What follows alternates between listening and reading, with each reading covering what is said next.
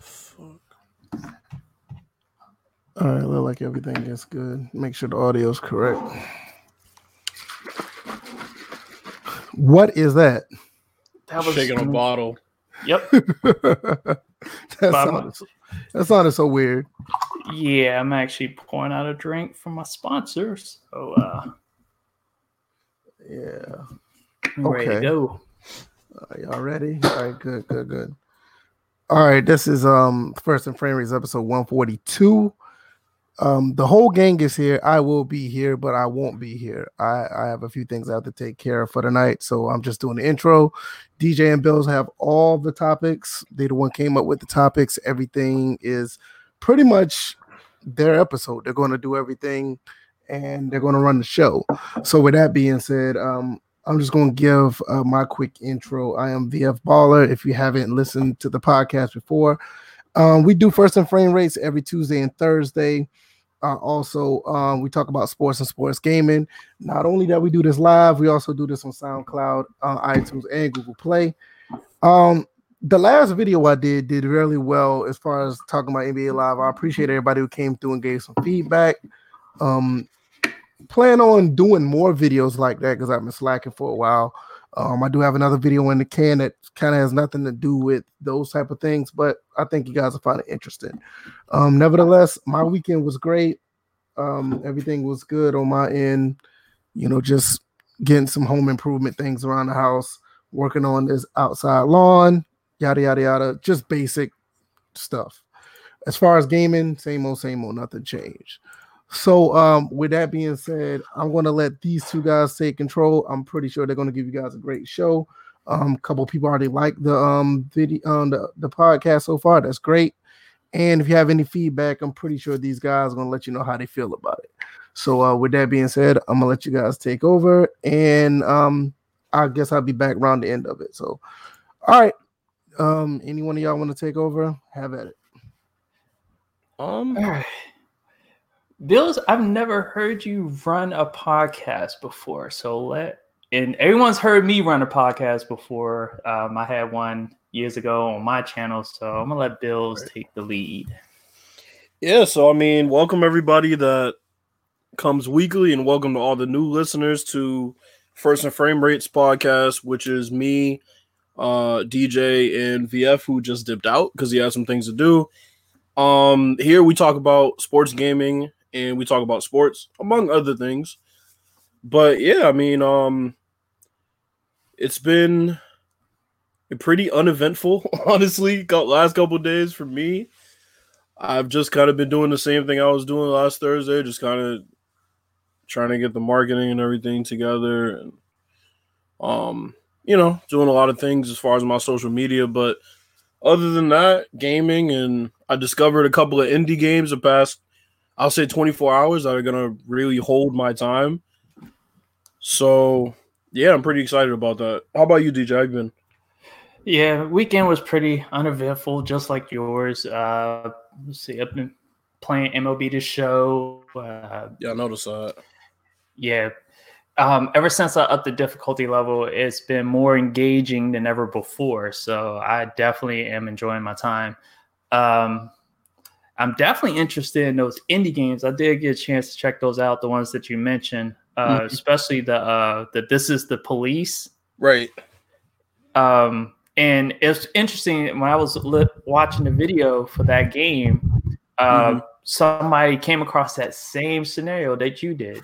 Right.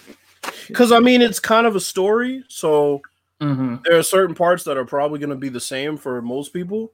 Right. And then there are other elements throughout the course of you being the police chief that you'll probably come across some unique ones. But that's like a main one that was playing out, because I know BB Resurrect told me about that same thing prior to me playing it. And him talking about it on Snapchat is really what got me to playing it, honestly. Yeah, and then the other one, SnowRunners. I'm glad they tell you up front exactly what it is. It's a terrain simulator. I'm like, it says it in the description, because you know how, like, when you get games these days, and then when you have your gaming community YouTubers talk about it, they talk about walking simulator, climbing simulator, just the, backhand smack these games. I'm like, at least this game tells you out the bat. This is a terrain simulator. So you're basically, was it a trucking company, or you're doing various missions where you're tested on your skills on how you navigate terrain. It kind of seems like you're an independent contractor, right? I think so. And it's pretty much you like operate through rain, sleet, snow. Well, I wouldn't say sleet. I'm just adding that in because it's possible, I guess, right? I guess so, but it is what it is. I'm like, I've seen gameplay of that, and the better your skills, it's like if you can read the terrain and you can figure out, and it's going to take some real driving skills. Like if you have to deal with not necessarily automatic, but if you operate a stick shift, if that's what your preference is, that's going to really be tested in a game like this. So yeah, because we could just jump in that topic full fledged. I haven't bought the game yet. I'm gonna buy it, but I was just watching gameplay this morning. Now, even though this guy's commentary is very, very annoying, quite frankly, at the same time, I was enjoying the gameplay because, God, I mean, the way they simulate each vehicle and its strengths and weaknesses and each terrain is amazing. It's like, I've never seen anything like it, where you literally have to drive at a crawl pace in certain vehicles on, dirt paths, and they have puddles you can get stuck in. And then if the road is closed off, then you got to find a back road, and maybe your truck isn't quite built for off-road. So there's a lot of caveats, like as far as just the depth of the terrains that you'll be driving through. It kind of reminds me of the reason I like it. I was a big Ice Road Trucker fan. I watched that show a lot, and I was always interested to see just how they were going to combat all the different weather situations that they got into, and just the width of the truck, knowing the width of the truck and all their experience. It was interesting to me because when I was younger, I wanted to be a truck driver. Right. So this game's perfect.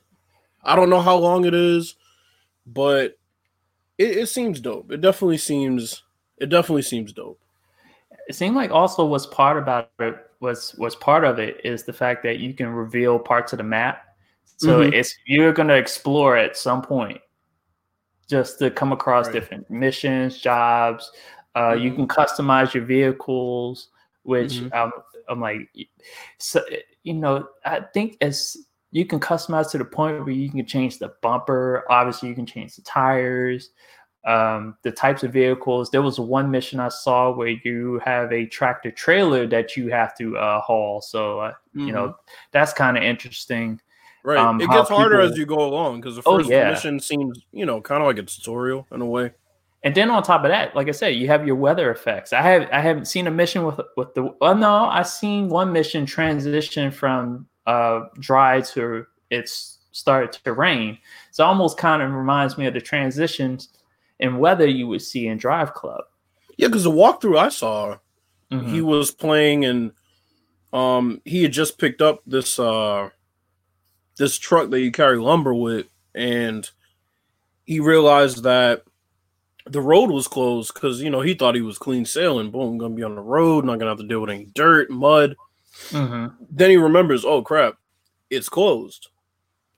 So then that's when it kind of like it was all bad from there, because then it's like he realizes that he has to go down the dirt road. It starts raining. You can see the mud start to form. Like, it's not just dirt at that point. It's literally like mud. It just cakes up. And it was a gradual rain, right? And then it picked up and picked up. So it's going to be interesting because I'm going to play the hell out of that game. I really am. I'm going to play a lot of it. See, the funny thing about that game is I wonder, can you switch your viewpoints? Because the view I kept seeing was the. You mean like cockpit cam, right? Yeah. He probably. I feel like the person that I was watching probably just stayed on that one. But yeah, it would be dope to kind of do see the inside of the truck, right? Yeah, because that'll be the type that if VF, he definitely likes the racing wheel. I think he'd be right at home with that. Well, yeah, that's what he does. That's what I'm saying. So it's like I feel like I'm about to say, yeah. I would love his review to see how close to excuse me, reality it is, because obviously he does it for a living. So it'd be interesting to see his perspective of it. Yeah, so all right, so when it comes to indie games, like I said, we were just talking about SnowRunners. Just my overall view about indie games is that they definitely have emerged in the last generation, which is kind of odd because you would think your big time studios would be the ones that would shine, the brightest when you have graphical upgrades, performance upgrades, and whatnot. But it seems like those type of games have been the most disappointing. People are expecting like the stars and the moons from these games, and then they get nothing. But you get an indie studio, you're not really expecting much, and then pow, they get you with some interesting gameplay. Like we were just talking about SnowRunners, with the fact that they're simulating different environments, different atmospheres as far as trucking is concerned. This is the police giving you like a story mode, but it's also a simulation mode where it's like roster management. I guess roster management. They literally there's a sequel to that game too. They literally tell you in the description, is it this? Is it this? Like they give you different types of simulations. It was like it's all of them. Right. So yeah, I mean, just for me, the first indie game I really sunk my teeth into was Firewatch. And I remember it's just, it starts out really slow. You're a camp counselor. It seems like nothing. And then slowly but surely the story builds and you're like, this is a really good story. And, I haven't really played indie games much, or I should say I hadn't prior to these next gen consoles.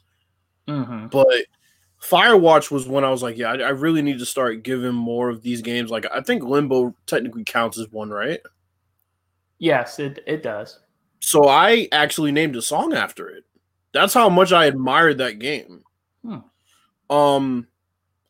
Because the thing about these indie games, they don't have the handcuffs, they don't have the training wheels that these big companies have as far as improving the game. If they want to improve the game, then they can just do it without having to jump through any hoops. If that's really what they want to do, they can do it. As long as they have the resources, as long as they have the money, they'll do it. The issue is you got the big companies like Ubisoft who show you one thing at E3 and give you a complete different thing by the time you get it. And then you expect the next iteration to be better, and it's worse.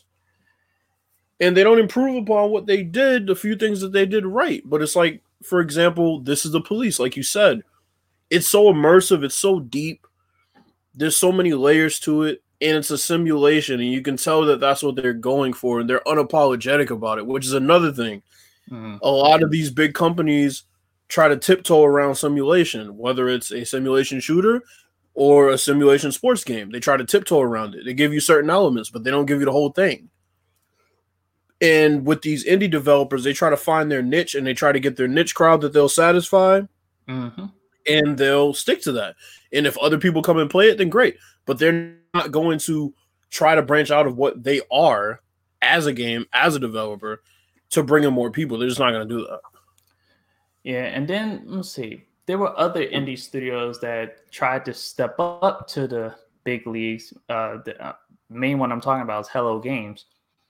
With their game No Man's Sky. Now, Sean Murray definitely failed initially when this game came out, because the big talk was that this game was going to have everything you can imagine. Not only was it going to be like an endless universe, but it's going to have dinosaurs and stuff like that. And then when the game came out, it absolutely had none of that in there. It had the endless universe, but you didn't know what the hell was going on. You were just traveling for no reason. Now, obviously, they made up for it, and now the game is probably one of the best indie games that's out there. I'm not going to say ever seen, because obviously there are some indie games that Limbo being one of them had a great story.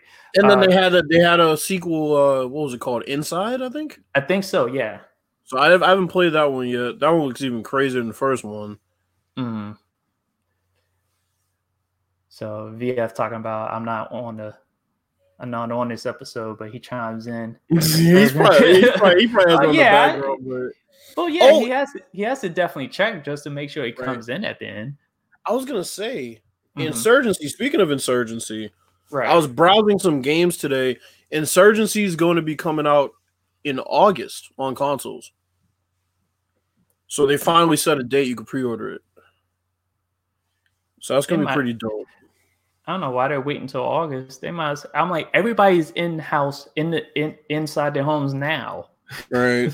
I mean, by the time they're playing a dangerous game, in my opinion, because knowing like the time of year that a lot of shooters release, and then you're gonna release it in August, which is around the time where sports games. Yeah, it's like, I don't know. You might be right. I mean, there's not really a lot of big releases between now and I would say September or August. There's not many, so right.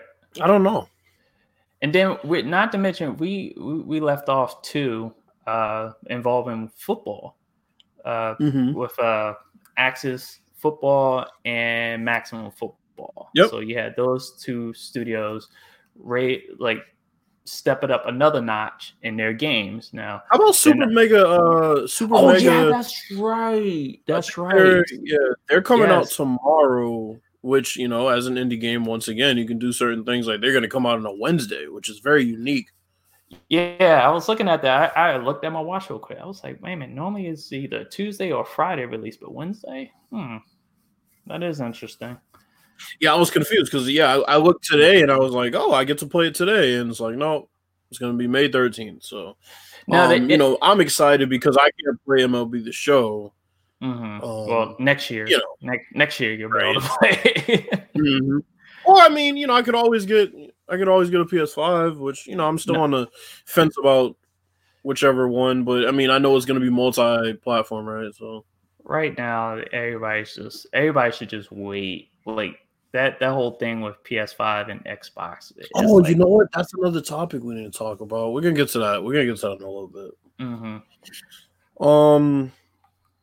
Okay, King David said, I wouldn't include The Witcher 3 in that list. CD Projekt Red is part of a program from the Polish government, if I recall. Yep. So, I mean, okay, he also said the Super Mega Baseball games are great. I almost wish somebody would make a football game. Yeah, I mean, a football game would definitely be welcome. Yeah, but I kind of hope 2K goes with, semi-realistic player models. So it's kind of like NFL Street. Well, they kind of have to tote that line because the semantics game that EA will play, like, they got realistic player models. Yeah. That's simulation. Nope, we got the exclusivity over that. Yeah, well, let me tell you something. The deep safety play will be better in the arcade game in 2K. What we see in Madden sometimes is definitely 2K8. But another thing about Super Mega Baseball that in the past was in certain games. But the fact in franchise mode, as players age, their bodies change, and I think the visual characteristics change. Like they start going gray to symbolize that they're getting older. So that's an interesting aspect. And they just add, this is the first year of their franchise mode. They've always had a season mode, but this is their first year franchise. And they're coming with some major things in there that I'm not gonna name. A certain game is lacking. Like that whole thing about the how their stats decrease as they get older and the appearance of them growing a beard and things like that. Those are things that aren't in really any game, quite frankly. Nope. And then you have the scouting, and I think it's interesting what they did. They don't really have trades, but you can sign and release players, and it's kind of similar to how it works in real life. So there's some things that they're really adding in for it to be the first year of franchise for them. It's pretty good from what I've heard. Yeah, it's kind of funny that a certain game doesn't want to say that they can put enough into their franchise mode in 1 year, but Super Mega Baseball looks like they got a lot. And look how excited their fans are for an offline franchise mode. Mm-hmm. Yet this game that we're not going to mention claims that people are much more into the other modes, despite the outcry for franchise improvements. But you know. Yeah. Let's get to Real Football Gamers question real quick. So I have one question before I go. NBA 2K14, NBA 2K16. I have NBA 2K14 because I love the gameplay and graphics footage, but have been hearing 2K16 is a step ahead on every level except graphics. I'll let you take that one first. I really didn't like 2K16 for some reason. It seemed like 16 as a whole between 2K and Live just didn't impress me as much. It's funny that he skipped 2K15, which I thought was the best out of all of them, especially involving player movement. And I do have a series from 2K15 where I went through my league, and you look at the player movement there, and it's funny. It's that people were complaining about how players were moving, how the shots were not as realistic, and you look at the game right now, it's just like, I beg to say that 2K15 at the time, even right now, would have better player movement. Was 2K15 the first year they had the roster, the rotation timeline, or did they add that later? I think that was 16.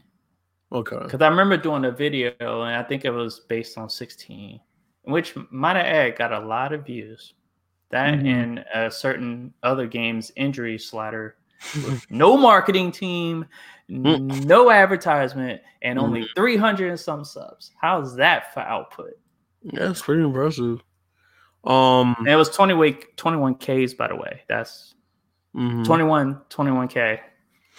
But 300 subscribers. So I would say I don't know, man. 2K14 was good. Like, there were a lot of things in 2K14 that still haven't really been replicated. Visually, I would say it hasn't been replicated, because I'm like, for a game to just, that game told you visually, this is a next-gen game. The lighting and the facial expressions from the players. And wasn't that commercial with LeBron and his player avatar in the game talking? Yeah. I'm like, and it's funny because it brought back something that 2K had done in ESPN 2K5, because everybody remembers the player interviews after the game, even though they were like generic voices. But this one, it was like 2K brought it back and added their own oomph by putting specific players, and they've kept it going ever since. I'm glad they haven't dropped that aspect. They've added in coaches that speak. You hear the coaches at halftime. Live was doing that for a little bit. So, I mean. Yeah, because 2K16, if I'm not mistaken, wasn't that the one where everybody was like crazy skinny? Yes. 2K14 had a lot of different body types. Yeah, there were people starving. I'm like, everybody. It made no sense. So yeah, the indie games thing, I would definitely, whatever your interests are that you would probably go to a AAA title for, I would definitely look and see if there are any indie titles, because these indie devs they're putting in work. So anybody check out American Fugitive? It looks like it could be fun. I'll look it up though. Yeah, I definitely need to see what that's about, because I never even heard about it until you brought it up today. Right. So let's see. Let me see what else is in the chat. We'll probably see something we missed. Ravens Nation earlier said Escape from Tarkov is an indie game, and he's correct. That, my friends, is a good survival game to play in. It's in the mold of DayZ, but I don't think it has the zombies as much, and you're more likely to run into other players than you would in DayZ. Like, and it's funny because I talk about DayZ. When that came out on consoles, I was on it heavy for a little bit, and then I literally just dropped the game. They made that game seem like that was gonna be like the end all be all for zombie shooters. Well, there was another game that was supposed to come out, Survive the Nights. It's out on early access, but the whole early access program. That's another thing about indie games, especially on PC. These early access games, games stay on early access for a long time. Right now, from as far as games that people know about, Star Citizen is still in early access from what I recall. They've been in early access ever since 2015? It's been a while. And yeah, I'm just like, look, either you're going to release as a full game or not. Oh, also some other games, Astroneer. I was playing that for a little bit. That was the good one, and that's on Xbox, so you can actually get that because they actually went from early access. It's a full game now. It's full release. It did its full release last year, I believe. Yeah, I'll definitely look into that. Yeah, that's like space exploration and resource management type of indie game. So talking about this, let's get into let's jump into whatchamacallit. Let's jump into these next gen consoles because there was some big news that came out about Assassin's Creed today. It didn't make a lot of people very happy. They're saying that once again, the minimum will be 30 frames per second. That's terrible. It's like, how many generations do we have to wait to get every game locked at 60 frames minimum? I don't get it. I do not get it. I sat there and I thought about it. And it's one of those things where people are just more caught up in visuals. And the companies are reacting. I'm not, taking the blame away from these companies because they have a duty to make sure that these games perform well. Yep. Not just visually, but also, frames per second wise. You want the smoothest gameplay possible. And I remember playing games at 60 frames per second, almost that was the minimum on Sega Dreamcast. Right. So I often ask this question, where did we get away from 60 frames per second being the standard from the Sega Dreamcast? And the answer is pretty much people are getting caught up in the visuals. They want detail. I'm like, people like Hard 8 Times, detail. I want to see this detail. And not saying that they don't like performance. You just hear more talk and more, the audience is bigger for visuals, graphic fidelity, 4K, 8K, all these visuals that, right now, if you have a gaming PC and a fairly good rig, you can go 4K, 60 frames per second with no problem. But for these consoles, I feel like the consumers have cried too much about graphic fidelity, details, and have completely gone silent on the performance aspect of it. Smooth gameplay. They want better visuals over smooth gameplay. So, me going into this generation, it's like for Assassin's Creed Valhalla, it's like minimum 30 frames per second. You couldn't even get 4K consistent on the last gen. Let's get 60 consistent and let's lower the resolution. Like King David Creates, he put out there, said the PC space sweet spot at the moment is actually 1440p, 144 I guess hertz. And that's true. And that's where the console should aim for. If you if you play Madden 20 or any of the Maddens on PS4 Pro, if you drop the resolution down to 1080p, pretty much most of the game runs either a little bit below 60, at 60. It kind of judders back and forth depending on which console you play. But if you drop the resolution, you're getting 60 frames per second for most of the time, from cutscenes to actual gameplay. Obviously, if you have it on 4K, it's 30 frames per second or a little bit higher on the cutscenes and 60 frames or a little bit below that on the gameplay. MLB The Show, which is a very demanding game. I feel like my PS4 Pro keeps acting like it's going to take off. Right. But within the game itself, you can have it on better visuals, which will make it 4K, but run at 30 to maybe 40 frames per second. Sometimes it'll dip below 30, which is, for a baseball game, we already talked about an issue about the ball going through the bat and the difference between the frame showing the ball going through the bat and the frame skipping the ball going through the bat. And I actually have video to prove that. So we need 60 frames per second as the minimum. No one should get this game. No one should get a console until they figure that out.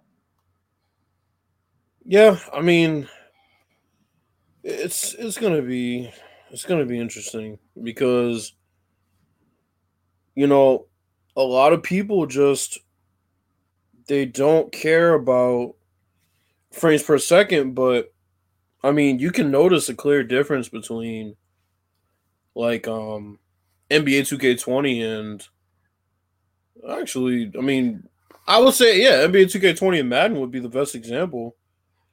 NBA 2K20 will run 60 frames per second pretty much all the time. That's 4K or 1080, it doesn't matter. Like, but a lot of these other games are struggling. You would think they would have had it figured out with these next gen consoles, but apparently not. I think with the shooters, it's more apparent that the frames per second, because I can't believe there's even a debate about this. Obviously, the higher frames per second you have, the better you can see movement. The smoother the gameplay. Like if you want to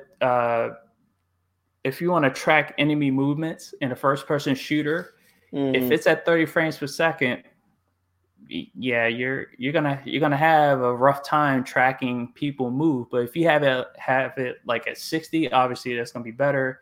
And then obviously above 60, some people have gotten it to like 144, have gotten it to like 250 frames per second. That's obviously steady movement, almost lifelike almost. I think when trying to figure out visually, see, this is another question I've always had. And I look at my own vision. What am I tracking in real life?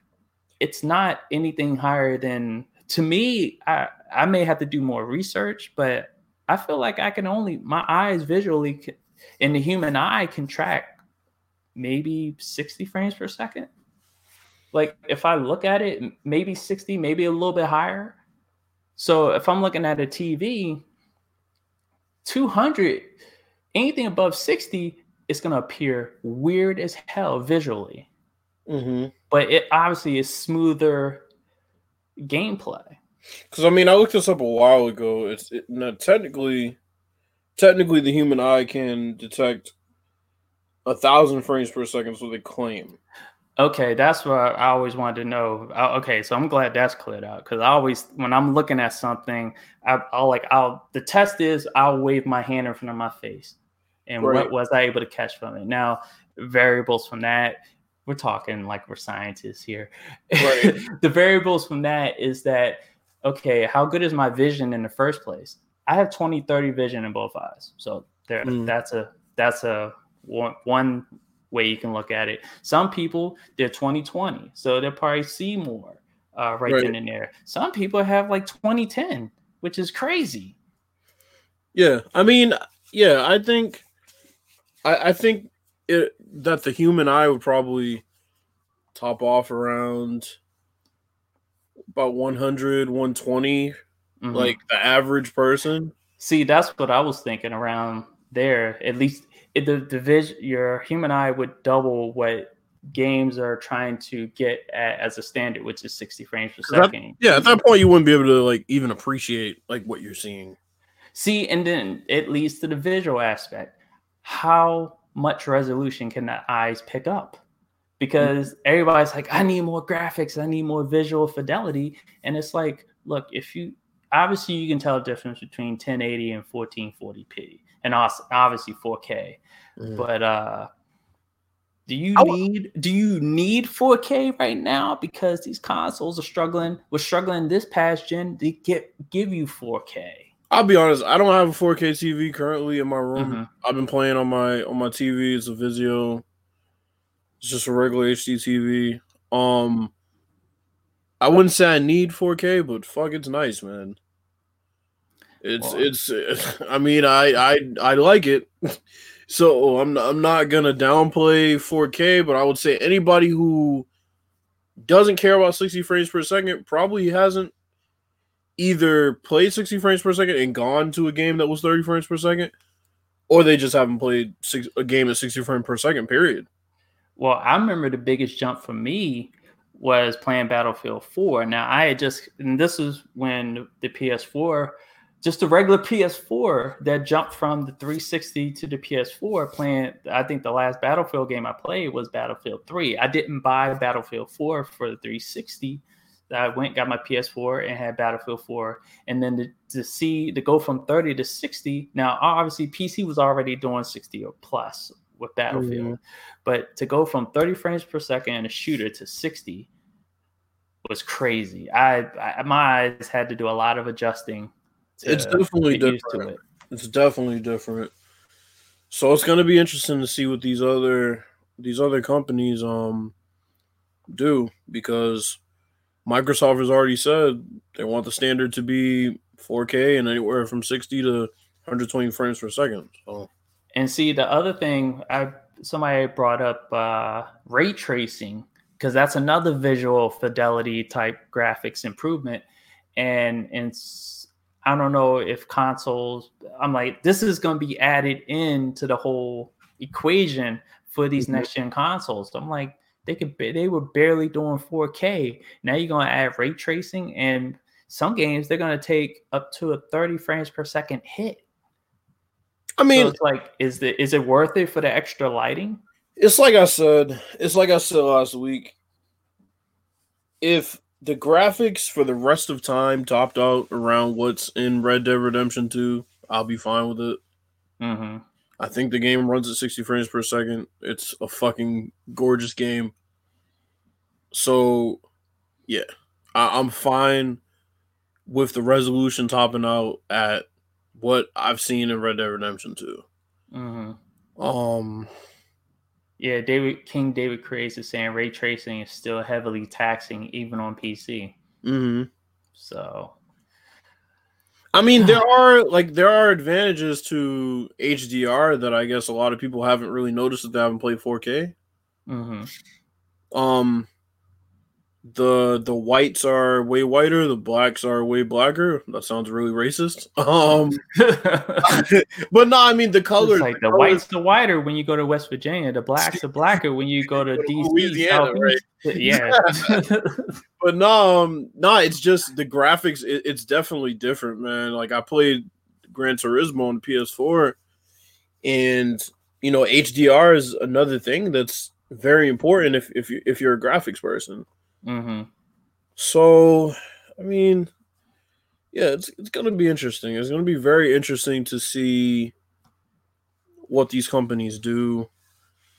I'm more so worried about the depth that we're going to get as far as the modes and things of that nature, especially in sports games. I'm not really worried too much about the role-playing games. More so worried about what jump Madden's going to make, and if any, and 2K and FIFA for sure. NHL, that's another one.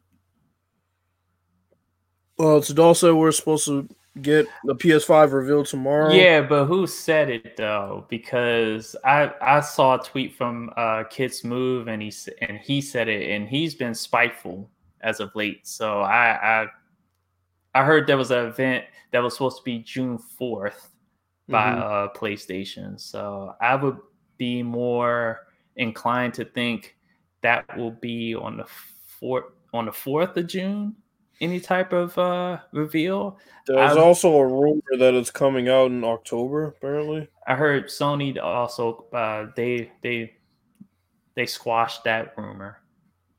Well, so they denied it, but doesn't necessarily squash it. But they denied that October is the release date because somebody was using a jobs posting to put that out there. So, not a claim that the Xbox Series X is going to be $100 cheaper than the PS5. It's going to depend on the which, because remember, Xbox is coming out with multiple consoles next generation. It ain't just going to be one. So the price point is going to be like 1, 2, or 3 ways. I'll say this: if the PS4 price point is anything like what I'm saying, or I should say the PS5 price point is anything like what I'm seeing from the PS4 Pro right now on Amazon, yeah, Xbox might be less. Because right now, on Amazon, you're not going to find a PS4 Pro for less than basically $500, which I think is utterly ridiculous. What another console around the corner. This generation may be the generation where I just look at it and like, let me start getting my PC together. Because this will be the first time that Xbox is less than the PS4, than PlayStation at launch, right? I think so. At least for the past, between the Pro and the Xbox One and PS4, definitely. Right. So, want to jump in the Last Dance? Well, since we're still in video games, let's do the 2K sliders. Yeah, I forgot about that. Yeah, so just to let everybody know, we are scientists when it comes to these sliders. It's not just with 2K. We Bills and I, we both talk about it when it comes to NHL's franchise. Honestly, because these two games allow us to do these things. Right. There's not a lot of games. Important part. Right. I'm like, 2K goes a little further because you can share rosters. And I did tell you the truth. Bills is more roster oriented in 2K than I am. I'm like, he can tell you the ins and outs and what certain things affect. And thank you, developers at 2K, even though I feel like I've been frozen out from communicating with you guys. But thank you for giving us the tools to be able to, quickly edit these rosters to our liking, but also it also gives us an avenue to be critical of the roster creator because that dude is sleeping on the job. He clearly is sleeping on the job. But with that being said, go right ahead, Bills. Yeah. I mean, to your point, there are a lot of games that have basic sliders. And, we hammer Madden a little bit on this show, but fuck, I mean, it's not our fault that every time we talk about something negative that's going on in gaming, Madden just applies. That's their fault. So, once again, let's talk about them for a second because their sliders are very basic. Even taken away at an aspect of it, which is going to be very important when we talk about it later, because Bills and I have this. It's a disagreement, but it's nice to have this disagreement because the fact that you have control over a certain slider set, or you have more control to control the game and make it what you want versus what Madden does. So Madden has gotten more basic for whatever reason they feel is necessary, which to me, Bills, and a lot of people is unnecessary. Just give people the control to fix the game. That's what some people will say, but basically create the game that they envision versus, because at the end of the day, even though Clint played football, let's be real. The man barely saw the field in the pros. So he learned a lot, but to apply it to a video game from a fourth string lineman, nah. I know somebody rashed him on it years ago, and I defended Clint on that. But at this point, it's past the time where this game should have got his act together a long time ago. But the hand of the suits, they do what they do. So I'll start by talking about Madden sliders before we get to 2Ks because it's important that I kind of explain this. Mm-hmm. Peter Francis said Madden sliders are still a mystery as to how they work year to year. Unfortunately, they're not, because the thing is, the sliders are the same every year. It's just nobody's ever truly come out, well, other than me and a couple other people who make sliders, and told people what they mean. And EA is not going to come out and confirm it because they don't fucking know. We have to tell them half the time. Mm-hmm. So let's start with pass accuracy. Pass accuracy, one would think, would just be how accurate a quarterback is, right? Wrong. And what we mean is like, okay, how much is he gonna miss? Is he gonna miss high, right, maybe a little bit? Is it gonna be like a big miss? Exactly. Our starting quarterbacks, like your Tom Brady's, mm-hmm. misses gonna be smaller or bigger according to how you adjust it? Exactly. Unfortunately, there's way more than that because the thing is, okay, if you put the accuracy sky high, we're gonna get to that, Ravens Nation, don't worry. So if you put the accuracy sky high, you're gonna get the quarterback just throwing willy-nilly because he knows, it's almost like he knows that his slider is like crazy high. Mm-hmm. So he'll just start throwing into coverage because he's like, look, it doesn't matter if your coverage is there. And he'll throw more deep passes too. Way more deep passes. And he'll throw in the triple coverage, quadruple coverage. The guy can be covered. It doesn't matter. He'll throw into that coverage because it's almost like he knows that his accuracy is like maxed out. And even your noodled arm quarterbacks will throw deeper because there's no fear. They're going to throw on the run across their body. It's ridiculous. Mm-hmm. Now, the lower you have it, you're going to have some incompletions that you're going to scratch your head and say, ooh, that was a bit too inaccurate. But if you can find that happy medium, like for me, I think I have it on 6 right now. Mm-hmm. The other thing is you have to figure out like what difficulty level you're going to play on. We're going to get into that. So I play on all Madden. So I said, I'm going to try this. I'm going to put the accuracy down to 1, and I'm going to work my way up. So 1, they were way too inaccurate. It was crazy. Their decision making was fine, but they were way too inaccurate. 2, same thing. 3, same thing. Once I got to 4, I started to see a lot of improvements. You started seeing quarterbacks put passes into spots that they usually couldn't, right? Now, even though they weren't incompletions, you couldn't even physically throw the ball to those spots. And then 5, I think, is a sweet spot because 5, they really, at that point, they are realistically inaccurate. They will complete the passes that they should, but there are certain times where very difficult passes they'll miss. I think I have it on 6 because I think there were even a couple incompletions on 5 that were a bit egregious. But yeah, pass accuracy takes a lot of things into account. Run blocking, let's go to pass blocking. Mm-hmm. So I would say, just to jump in real quick, a few years ago we did zero theory. Yes. For a lot of sliders, and it worked a whole lot back then. And then they put a patch out. Yeah. And they basically were like, oh, hey, the community is positively interacting? No, we can't have that.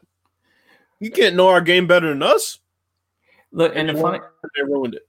Yeah, and the funny thing about that is that this will cover my end as far as run blocking and pass blocking. So what I felt was going on was that obviously the game at 50, in the middle at 50, is an animation overarching, Skynet, something Versus would say, would be Skynet. I felt like the less you had, the smaller that slider was, like get it down close to 0 as possible, the less Skynet had control, the more physics took over.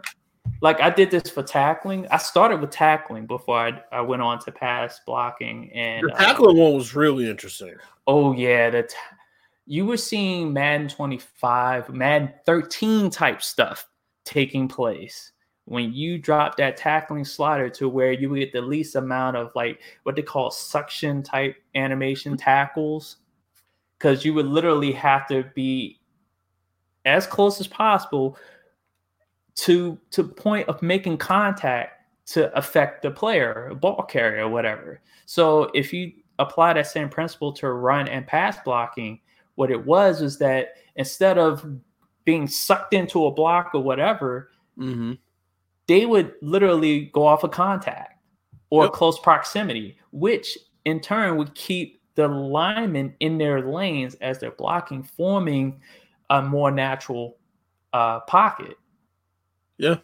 So that was my theory as far as that. And same with run blocking, it was the same thing. There was a lot of push that I didn't see prior to having it on zero, where the ends were really getting upfield and it seemed like a realistic pocket and it would break down like a realistic pocket. Mm-hmm.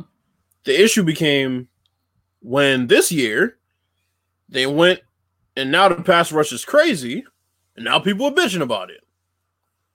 Because even on 50, the pass rush was crazy. So they, like, the other thing with the run blocking is I put the run blocking all the way up. See, I was noticing that the computer wasn't really gaining much traction as far as running the ball last year. That was my thing. And it was weird. They couldn't hold blocks. The running backs came out. They couldn't read. And I talked to DJ about this. I think part of it is the game speed, but yeah, the running backs couldn't read the holes they were supposed to run through. Yeah, that's part of what we're going to talk about in a little bit. Game speed. I was holding. It was crazy. I was holding top running backs with great lines to like negative yards for an entire game. It was ridiculous. Mm-hmm. So the lower you put the run block, and believe it or not, more times than not, it actually works out for the line. It seems like they go a lot more on positioning, and ratings matter a lot more. And then if you just one thing, if you do run like a zone blocking play, you'll get more of the natural cutback lanes that'll pop up. Yep. Wide receiver catching. This one's an interesting one. Because this one seems like it literally is how often they catch the ball and how often they drop it. But I feel like the quarterback accuracy kind of goes with it. Like you can't tweak one without tweaking the other. It does. And my theory has always been there's a range that goes up and down with that slider. And it's sensitive. Right. Because if you increase the wide receiver catching, it increases their range to either attempt to catch or possibly be suctioned into a catch. You'll probably, with that being said, you'll probably run into increased animations like them actually diving for a pass. Yep. And like, I remember over the years, just a side note, over the years, they've claimed they had so many animations for whatever was done on a football field. But how many of you guys in the chat have seen it? When's the last time anybody's seen a wide receiver dive for a ball? Like just playing with the game on default or whatever slider. When's the last time a wide receiver is and you don't expect every wide receiver to dive for a ball, make a diving catch or whatever. You see a lot of these jump grabs. You see a lot of those. That doesn't count. I'm talking about like laid out, like you can get your back of the end zone diving grabs, your possession type diving for catches. I mean, look, I'm still waiting for the animations from 2K5 where the ball would kind of be out of range, but the DB would put a hand up and try to bat it away. VF is like, I've seen it. I mean, Montana 16. Those things don't happen. Yeah, he's tripping. But no, I mean, those are the things. Like, okay, they said they're going to take super linebackers away this year. And what they've done is they've bastardized the linebackers because now none of the middle linebackers, or really none of the linebackers at all, can jump for a fucking interception unless they have a special player trait. But here's the thing. You will want linebackers to at least attempt for it. That's what I'm saying. And it's just like this certain now they don't even they just watch it sail over their heads. That's what I'm saying, bro. And remember, Lance areas in cover 2 are fucking useless. Yeah, remember during launch, you would get to the goal line, and the linebackers were completely useless. Oh yeah, in goal line situations. It was awful. It was awful. So what I had to do was, like DJ said, I make rosters. I put every linebacker's catching. I can't make this up. I put every linebacker's catching up to an 80 and above, and they started going for those passes. And play ball in the air, you have to put that at aggressive. And then all of a sudden they start going after him, they bat him away. It's the dumbest fucking thing. It's crazy. So yeah, let's get to the pass coverage side of things, because this is where the zero theory really shined. Yeah, because it seemed like that slider was in reverse. Yep. The lower the slider, the better the coverage was. Yep. If you put the especially the reaction time, put the reaction time down to 0, all of a sudden you're not really seeing flat-footed DBs anymore. Mm-hmm. When the quarterback, takes off out of the pocket, you're seeing a lot better reactions from that.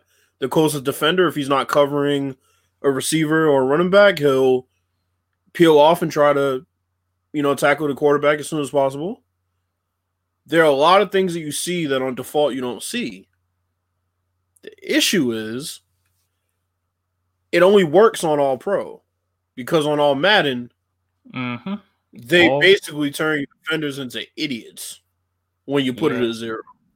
Yeah, that's what they call, what is it? The something of difficulty. I forgot the saying. I know Apex says something like that. It's like when you increase the difficulty, they have a hard time keeping it as a fair game. Like how they display it, how they simulate it. It's not Apex. If you're listening, please chime in, because you came up with the phrase. I'll give you that, and it's a perfect phrase when it comes to the degree of difficulty. The expression of difficulty in these games can be poor at times. Yeah, I mean, so I say all that to say, all those sliders I just went over are just basic things, right? And you have to kind of guess what they mean. But 2K and NHL, we're going to get to, 2K has it where the sliders, like, they all have a clear meaning, most of them. Mm-hmm. And they impact just that one thing. So if you're adjusting pass accuracy, that's what is going to address pretty much, well, most of the time. It also kind of addresses like the type of passes that they attempt, but shot blocking is shot blocking. It doesn't adjust anything else. It's shot blocking. Stealing is stealing. 3-point success is 3-point success. You know what I'm saying? It's pretty straightforward. But they have a lot of them. So I'll let DJ kind of explain his what he's noticed. Okay, so me and Bill's talked about this earlier, and we have a disagreement here. And basically, it's a theory that I took from NHL, because anybody who watched that stream that I had just the other day, that was the result of the theory I had, and which was, and this involves player movement. So there's a thing called game speed in 2K that you can control. There's a slider for that. You have yours at 50, correct? Yeah, somewhere around there. Okay, and I have mine at 70. Now, my theory is that game speed involves the speed of animations. not necessarily the player speed itself, and obviously the other side of it, there's player speed, which that could be adjusted in the individual CPU user sliders. So what I did was in 2K, I had my game speed at 70.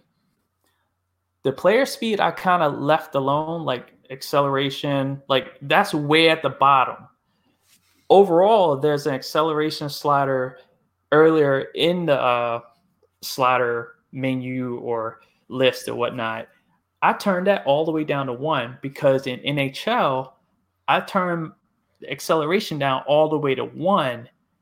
And what the game I saw and I was playing and I was experiencing felt more like NHL pacing, NHL like you see more like positioning, more strategy being used. Passing was a little bit better. Defense was a little bit better. So I applied that to NBA 2K20, and I feel like the players are moving a lot better and more or less the way they were moving in 2K15 than I was previously experiencing before.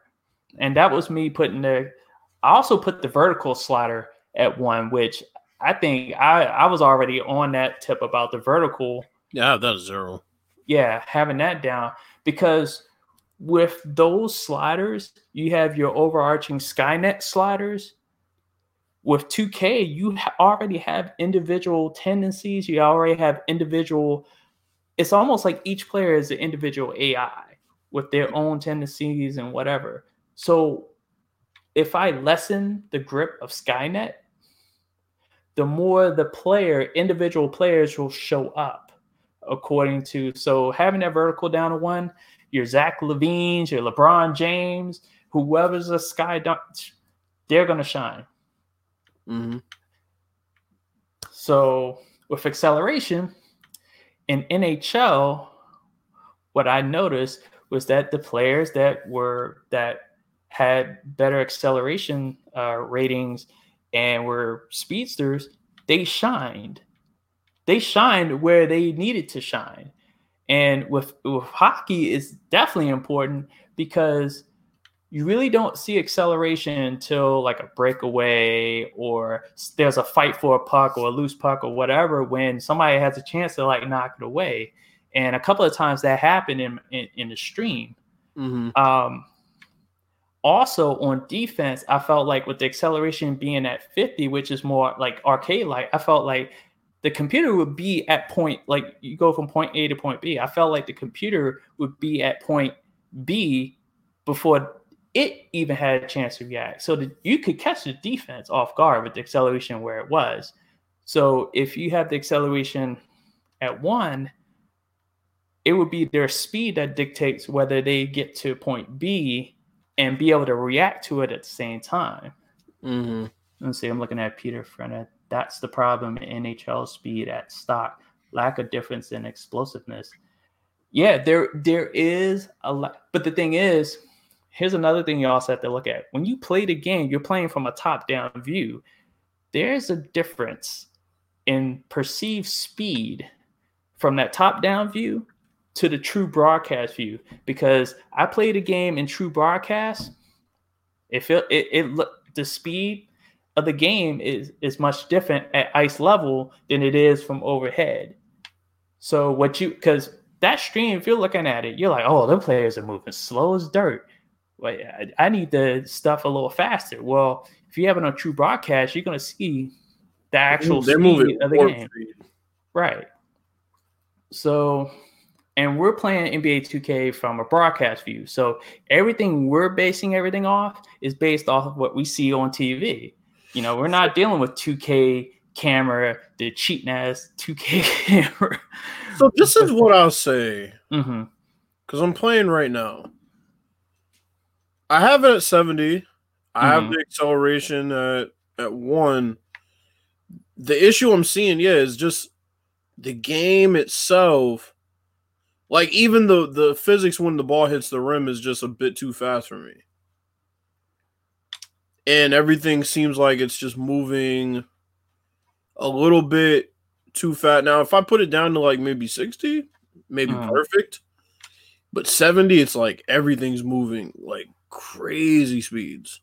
But this is where I think we're looking at two different things, because you're focused on the game speed. My thing wasn't really with the game speed. I figured that out for myself. So I could concede with the way you look at it that the game speed may have been too fast. Right. My thing was the acceleration. But that's the thing is, like, if I put it down to 1 and I keep it at 50, the players probably will be moving slow. But if I put it around 60, it might be perfect. It is interesting because obviously, yeah, you have the other ones, the other ratings below that that you could adjust.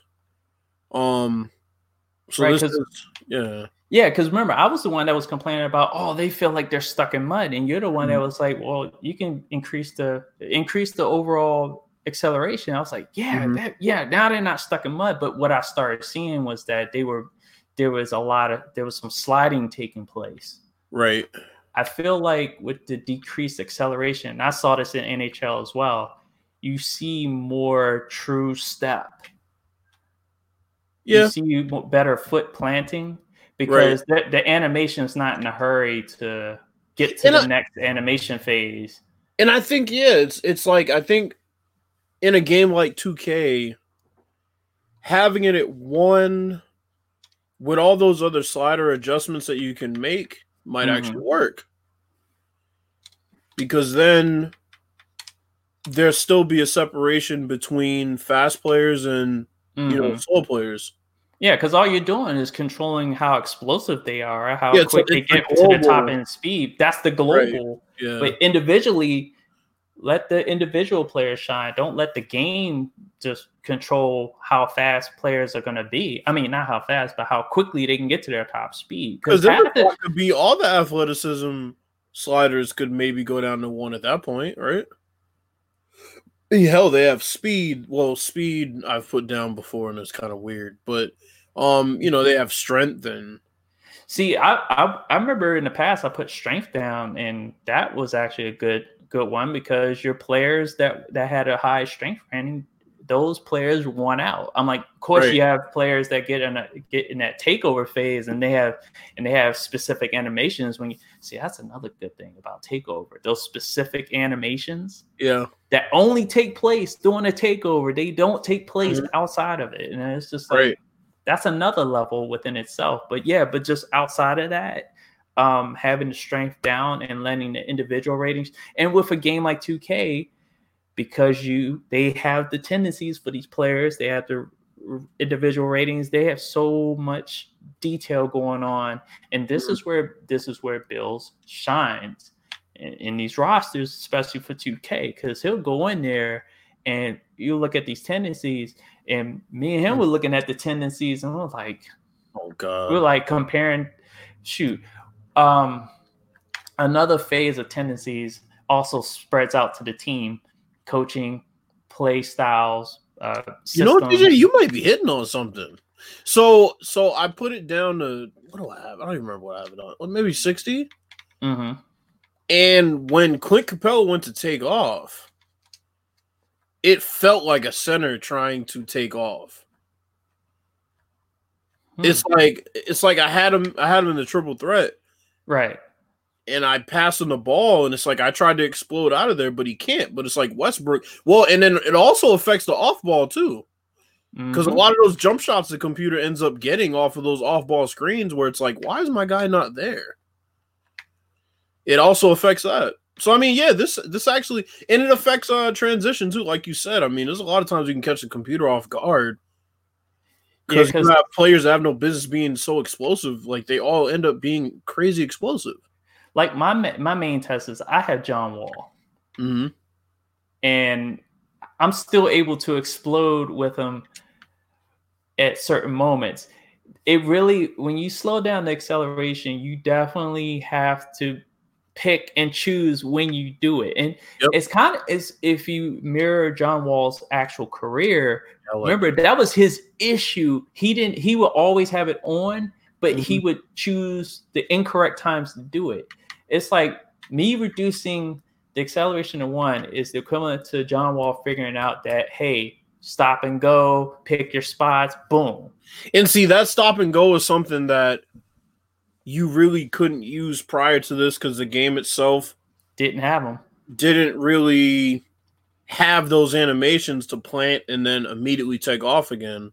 Mm-hmm. Yeah, that's interesting. I'm thinking we're gonna keep it like that. It's actually because that's the thing that it seemed like it was missing with the game on default was okay. I remember the big talk between 2K and Live was foot planting and being able to like use those animations and chain those animations. But if the animations are going too fast, sometimes, especially with the lag in the game this year, I'm like it just felt like the animation was going too slow. It also affect closeouts, right? Yeah. Because like I said, they take that plant to get out there, but they're not stuck in mud when they do it. They actually take the plant and they go. Like going under a screen now, like you're not gonna get to that guy. Yeah, you go under a screen, that's at your own risk. You better hope he can't shoot. I noticed that just in a few seconds I just played. So yeah, I definitely like that. I put the speed down to 60. Probably gonna keep it like that. It's actually really nice. And of course, I mean, you all might experience something different based on the roster that you use. And that's the other issue. God. Worms. I'm gonna look at it from the team aspect, and especially historical teams. Oh yeah, it's inexcusable that you got you had, was it 94, 95 New York Knicks running the triangle. Like I kid you not, if you go into the default settings and you have to dig a little bit to find it, but you look at the I think they did that on purpose, by the way. Oh God. Yeah, and you got the Knicks running a triangle. We got the Bulls running something perimeter centric, and all the historic teams. Now, obviously, the teams that are more recent are going to play like the NBA it is today, but just all those other teams, the more mid-range, low post, more half-court setting type teams, they got them playing like these teams now, in which no, that's not immersive basketball according to the historical team. Yeah, you have the players, you have their tendencies. Now, the funny thing is the play call for the Bulls, even though it's perimeter centric, it has triangle play calls. Right. So if they're not running freelance, then they will call a play and they will run the triangle, but they don't operate like they're running the triangles. And that's the problem, because when I changed that and made their system triangle, then you saw them just bring the ball up and then they started the triangle. Yep. I was like, here we go.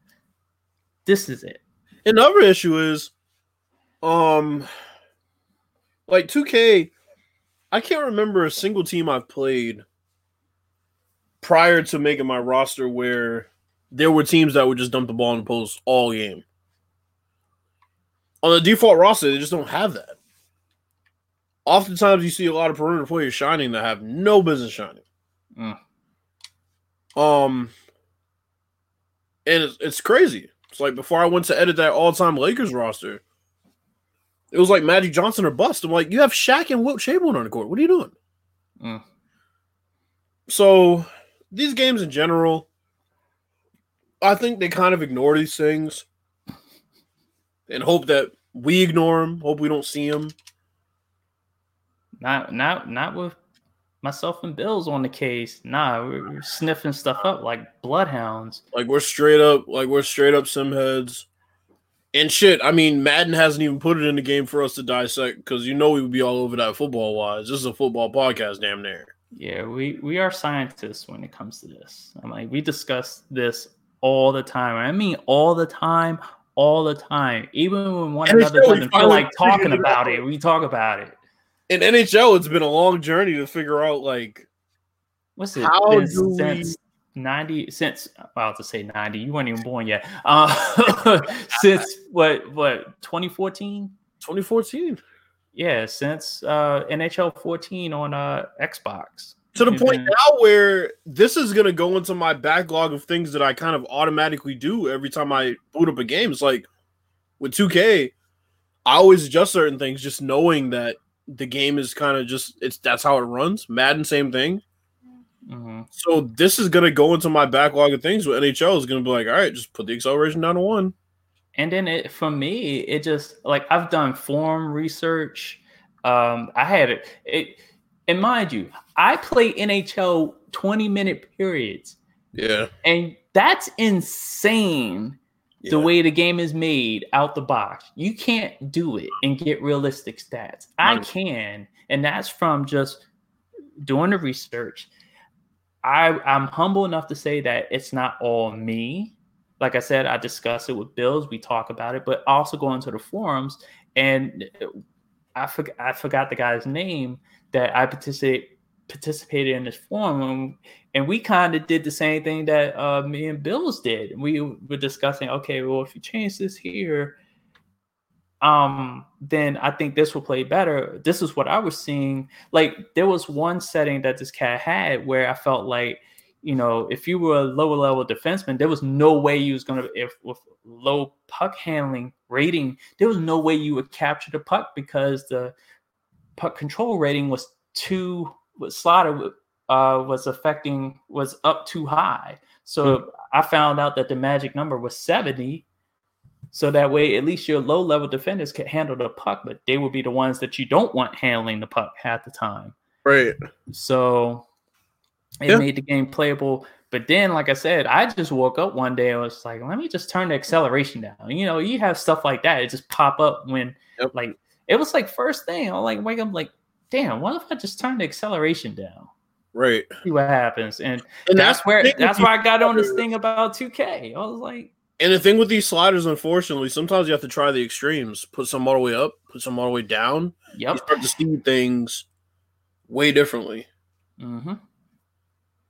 So, let's get into The Last Dance. Oh boy. Well, VF said, seriously, we do sliders probably better than anyone I know, especially on the sim level. I agree. I mean, yeah, especially the level of detail. But we have conversations about this, like full-fledged conversations for. Mm-hmm. I mean, I'm like, basically, you guys got a taste of it just now. I'm like, this is what we do when Bills had a PS4. Me and Bills would be on have PSN chats all the time about this.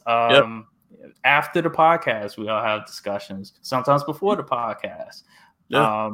Even now, Facebook Messenger. Just whenever it just pops up, I'm like, it could be just do regular messaging or actual phone conversation. And I tell folks all the time, I wish we didn't have to do this. Like, I wish. Okay, like I'll give you an example. PES doesn't have any sliders. PES doesn't have one slider in their game, which is amazing. The level of gameplay, man. And speaking of what VF said, he said, I do NCAA, DJ got NHL, Bills got NBA, and we all do Madden. Yep. If you're going to go and play NCAA 14, VF has some amazing sliders for that game. Yep. We're the scientists of the communities. It's funny. You look at the sim community, there's activists, there's pacifists, and then there's us. We're scientists. Right. It's like we had the activist trend. And we were pacifists at one point, but then it was like, you know what? Nah, that's okay. Right. I'm like, and then you had the sellouts. Oh God. But I mean, it's and we were never sellouts. Just to let y'all know, we never went that way because that involves selling your soul to the devil or Joe Montana 16. Yeah, y'all can go and check that. Y'all can go check the record books about that. Let's get into The Last Dance. I think it's gonna be an interesting conversation, as it always is. So honestly, Okay. I wasn't looking forward to the first part of part 7 because I knew I was dreading this. They were going to talk about his father being murdered. Yeah. They talked about the murder, and then they got into the whole, the retirement. See, this is the part when, because I know you were watching Money at the Bank and you wound up watching it later. Yeah, I got to that part about the retirement and the gambling. I was like, oh, I can't wait till he sees this, because you've been waiting for this. So, oh God, where do I start? Okay, oh boy, here we go. Okay, here's my thing, right? Mm-hmm. Jordan had 3 rings, 3 finals appearances, 3 MVPs. He said he had no challenges left to conquer. And to me, I'm just like, that's bullshit. Like, bro, okay, you want to say Magic and Larry Bird didn't win 3 in a row? Fine. Okay, I'll give you that. But don't sit here and act like there wasn't a man named Bill Russell who won 9 titles in 11 years and say that you had no challenges. Bro, there was plenty of shit. At that time, he still technically was not the greatest basketball player of all time. He had an argument, but come on, man. I mean, so that's why when that idiot, what the hell was his name? Let me find it. Nick something. What the fuck was his name? Talking about one of the current analysts, or no, he was some dude that covered him back in the day. Mark Vancil. Okay. Mark Vancil claims he talked to Jordan the season before that, and Jordan said, if it wasn't for me trying to win 3 in a row, and the fact that, I'm playing the Olympics, I'd already be playing baseball. Okay? Jordan, out of his own mouth, said him and his dad were going back and forth about it before he won that 3rd title. So somebody's lying. Mark Vancil was full of shit. And then on top of that, he had the nerve to say, the NBA is going to sit down their most popular player and risk all of this loss of revenue. Oh, that was the guy. Yeah, because he was like, that's bullshit. And I was just like, okay. Did you ever think about the fact that there have been other companies that have benefited from their most popular person being gone for a while? Like, for example, when Stone Cold broke his neck and The Rock. I knew you was going to bring wrestling because that's the most. That's the most. It happens the most times in professional wrestling. The NBA had to prepare for life without Michael Jordan. They did it at a time where it made sense for him to step away. Yeah, there were new stars emerging. I'm like, Shaq, the biggest one. Right. And you're talking about, at that time, 93, you're talking about the old guard really stepping down. Like Charles Barkley was aging, and Dominique Wilkins. I'm like, shoot, Gerald Wilkins was in the league at this point. So it's just like, Dominique's about to go. Retired. Magic had his situation with HIV, right? Yeah, Reggie Miller was coming into his own. Yeah. Penny, of course, like I said, Penny and Shaq were coming into their own. Olajuwon had been around, but now he gets, more into the centerfold, and the Jazz started to become more. There were opportunities for a lot of people in the league when Jordan stepped away.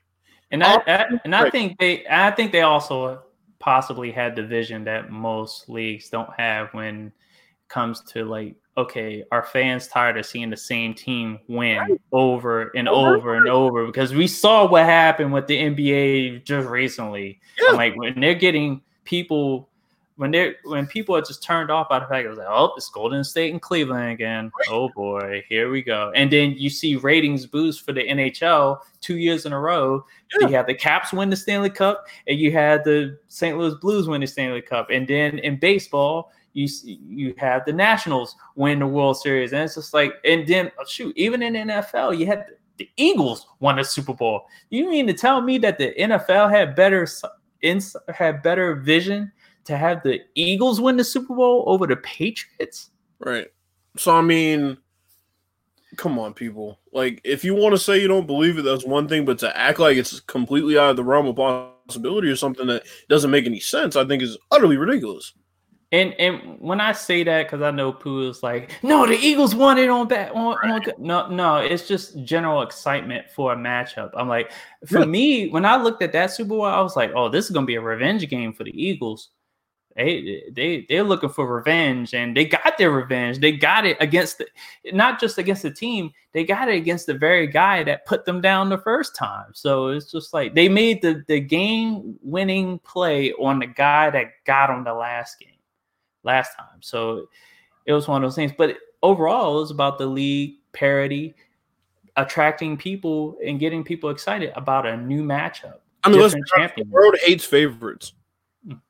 They hate favorites. They hate winners. People started out loving the Patriots. Oh my God, underdog story. They beat the Rams in the Super Bowl. Then the next Super Bowl, we beat the Panthers in one of the best Super Bowls ever. Oh my God, Patriots, yay. Then they beat the Eagles, and people were like, all right, we're starting to get tired of shit. Like, I'm sorry, like, we were with you, but fuck. I mean, come on.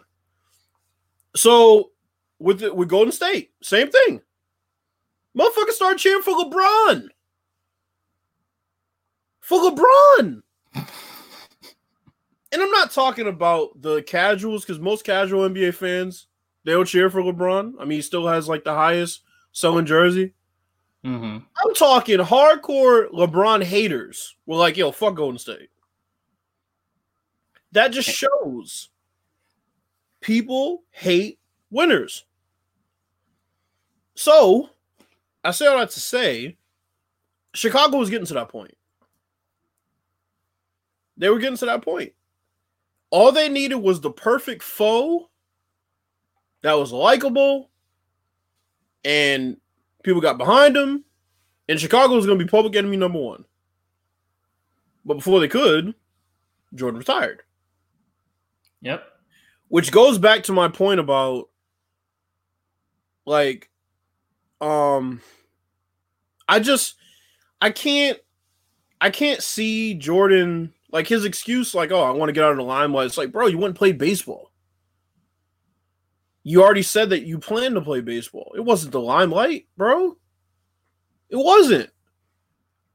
And I'm not even going to get into the whole issue that I have about Jordan taking spots from people who were baseball players their entire life on that minor league roster, because we all know that was a money grab to even get him on the team in the first place. So I'm not even going to do that. But, you know, I mean, Jordan worked at it. I can commend him for that. I mean, he worked very hard at baseball. Very, very hard at baseball. As hard as he did at basketball. You know what's funny? Mm-hmm. I remember when he first was going to play baseball, I remember the one person that did not like it at all was Randy Johnson. They asked him what he thought. He was like, sure, I'll throw him inside fastball, see how he likes that. People don't like you coming in and especially skipping over people that Randy Johnson might have had some friends of minor leaguers. Mm-hmm. So, I mean, they don't like you skipping a line. Right. And baseball is definitely not the sport to do that shit. I'm just glad that he didn't do what some people would probably do in his situation. That is, you know, obviously he got the special treatment just because of who he is, but it was like he didn't want that special treatment, and he was treated as such. I'm like, he was treated as if he was a up and coming minor league player, which technically he was. And yeah, I know his initial issue was that he couldn't hit a curveball, because he could hit a fastball. A lot of people can hit a fastball. Right. But and they said he started off one year, he was on a 13, 15 game hitting streak before they start throwing him breaking pitches. He has amazing reflexes, because obviously that comes from, I mean, basketball, hell, they'll try to throw an entry pass and he'll be able to jump and fucking intercept it, which is crazy. Mm-hmm. Never really be able to see anybody do that these days. I mean, literally Right. throw a pass, that's a bullet right above his head. He jump up and catch it. So his reflexes were there. So they covered it. It was what it was. I would say I took more issue with the second episode. Oh, I think that was the episode that Jordan was afraid of.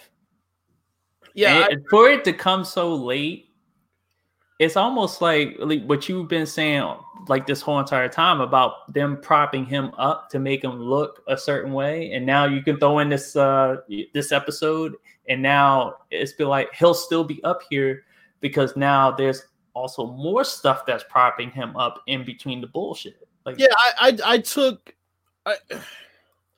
okay, this is gonna be the first issue I take with Jordan himself. Well, actually, no. Okay, I'll take that back. The episode before that, he said he felt that he had a grudge against Sports Illustrated. I'm like, motherfucker, they don't gotta text you and tell you they're saying anything about you playing baseball. They're treating you like they treat every athlete. They're criticizing what you did, and they don't think you should be playing baseball. For you to say they treated you unfairly is bullshit. To say they betrayed you is bullshit. They criticize you. You're not above reproach, bro. As much as people try to make it out to be like you are, that's the first issue I took with Jordan's documentary.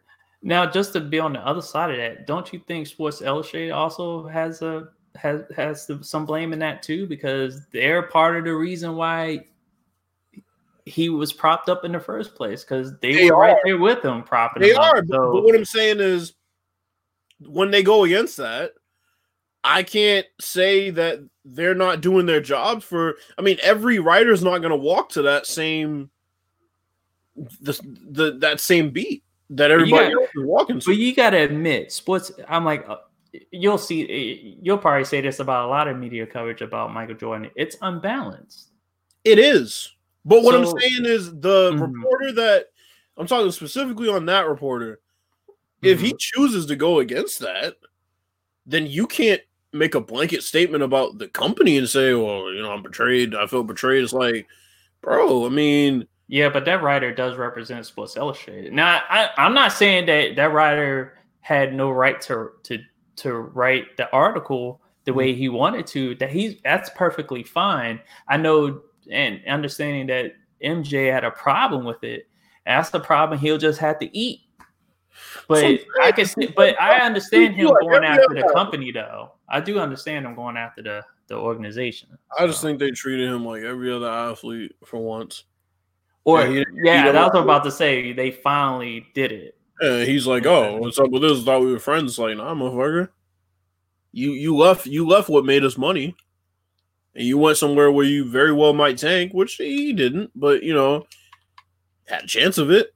Yeah, but they were still making money when he was playing baseball because they got to cover him still, just like everyone else. But they didn't. But the only reason why is because they covered him in a light that wasn't so favorable at first. So it's almost like people were interested to see. Oh, I wonder what they're talking about. So that was the one issue, and then the other issue was that motherfucker crying at the end because people didn't agree with him being a cunt towards his teammates. I'm sorry, bro. Once again, you are an asshole. Like, fam, you're crying because you don't want to play that way. You don't have to play. Come on, fam. Come on. Fam. Okay, I definitely have to be on the other side of this. Only because my time in the military, I understood why I got yelled at. I understood why I was treated, not just me, but fellow airmen that went through basic training, how we were trained to be indoctrinated into a particular lifestyle. When he said that, I completely understood why he behaved the way he behaved. And he even said it. He was like, look, when I was first drafted by this organization, it was crap. It was nothing. They were losers. whatever. Now, not saying he single-handedly turned that organization around, but what he was saying is that overall, the team got better, the expectations got higher, and since they were right on that cusp of winning championships, the expectation was like, okay, we got to continue to take the next step, but the expectations are still gonna climb. And if you were new to the team, I'm a type of person, like, on a team, if I'm on a team that's about to win a championship, I need to know, are you willing to do what's necessary to win a championship? Am I going to be able to depend on you when things get hot? Are you going to leave the kitchen, or are you going to stay and fight? I'm that type of person. I understood that with me going through basic training. They were testing me in basic training and other airmen that were like, okay, well, in order to be a part of his life, you gotta have to be willing to take the bullshit. I felt like Jordan, when he got to that point in his career, and when that team and that organization got to that point where they could expect players coming in to raise their game, raise their level to that expectations, to meet those expectations. Sometimes when you're a leader, you know, the second thing that you prioritize is making friends, because the first thing is winning. Yeah, but there's a fine line between making friends and being a complete cunt. Like I said, you and I are on the opposite side on this, because of the fact that no, that's not true, Peter Franin. That's definitely not true. He said the Bulls had a target on the back and had sustained excellence because of that leadership. No, that's not. It wasn't because of that leadership. It was because he was the best player in the NBA. They had one of the better front offices in the NBA that understood what pieces fit around him, and they had a coach that could easily handle personalities and make all that shit meld together so that it worked. That's why they had that target on their back. That dude, and it's just like Ravens Nation said, not every player has to be an asshole to be the best. He was a complete and utter asshole. Okay. All right. So let's play this. Because there are different leadership types that can get the job done. Not every leader is going to be nice to you, is going to coddle you, or is going to be always supportive to get you to where you have to be. Some people will ride you and be mean and be nasty towards you to get the best out of you. Me, I've been a part of coaches leaning on me. I've been a part of coaches that have supported me, and been, nice about it. To me, I like a balance of the two, because I like constructive criticism. I'm like, if you're going to tear me down, be prepared to build me back up. I felt like Jordan was tear you down, you build yourself back up. But if you're able to build yourself back up, I know what you're capable of. Shoot, they nearly destroyed Tony Kukoc in the Olympics, him and Pippen, and Kukoc came back. And at that point, Jordan recognized this is a player that could play on the Bulls. But like he came to a realization at that point, I don't have a problem with the kid anymore because he can fight back. And then the thing with Steve Kerr, he realized in Steve Kerr, oh, this guy fights back. Shoot. And then we talked about Robert Parrish. Parrish at the last point of his career, he's looking at Jordan like, you ain't doing that shit to me. And okay, but Jordan's how Parrish had Robert Parrish's pedigree, though? Everybody can't just do that. Yeah, but Steve Kerr didn't have Robert Parrish's pedigree either. But Steve Kerr's one guy. Everybody's not built like that, and everybody shouldn't have to be built for their best player to be a complete cunt to them. And at the same time, you have to think about the time period too. People, I'm just gonna say it. People were a lot tougher and able to handle personalities like that than they are now. To them a lot more. It's called. They had tougher skin. The reason they had tougher skin is because they were around more cunts like Jordan. It has nothing to do. Beat up Steve Kerr. They hit each other once, and that was it. I'm not even talking about the Steve Kerr situation. No, I'm not talking about you. No, I'm not talking about you. Daniel Daly was like, dude, beat up Steve Kerr. Like, no, they punched each other once, and Phil Jackson threw him out of practice. Because my thing is, I just look at it. I mean, look, bro. I've been the leader of bands. I've been the leader of football teams.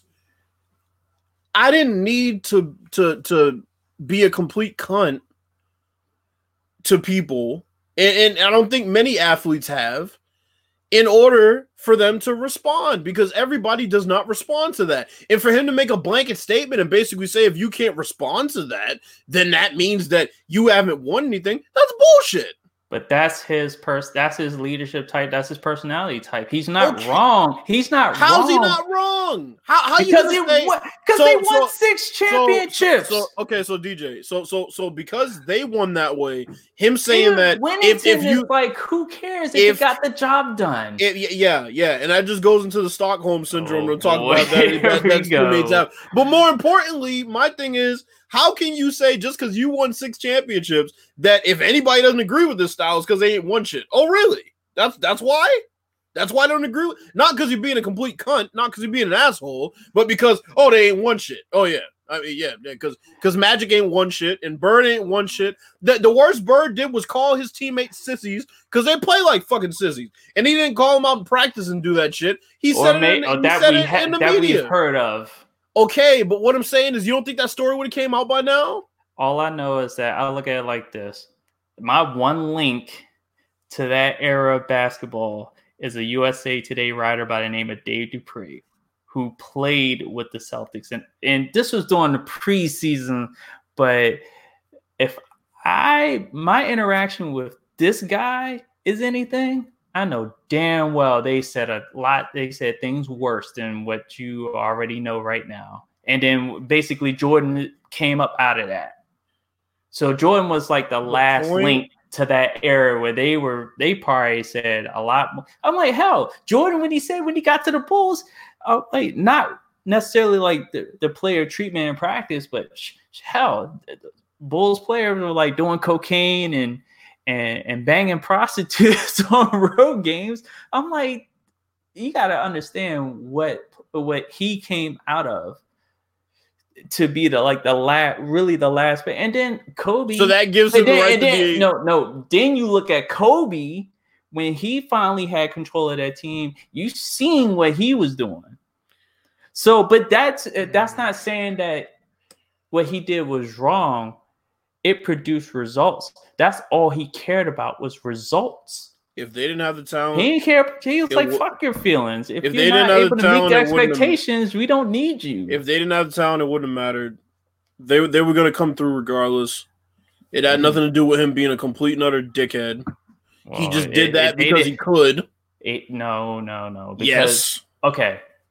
You look at the teams that they were facing. Like I said, the league was completely different. It was more physical. You were getting beat the fuck up every night. I think if you could handle the physicality in the practice, you can handle the abuse or whatever, then you could handle it against other teams. Because you're telling me they were getting beat up every night after about 1993, bro?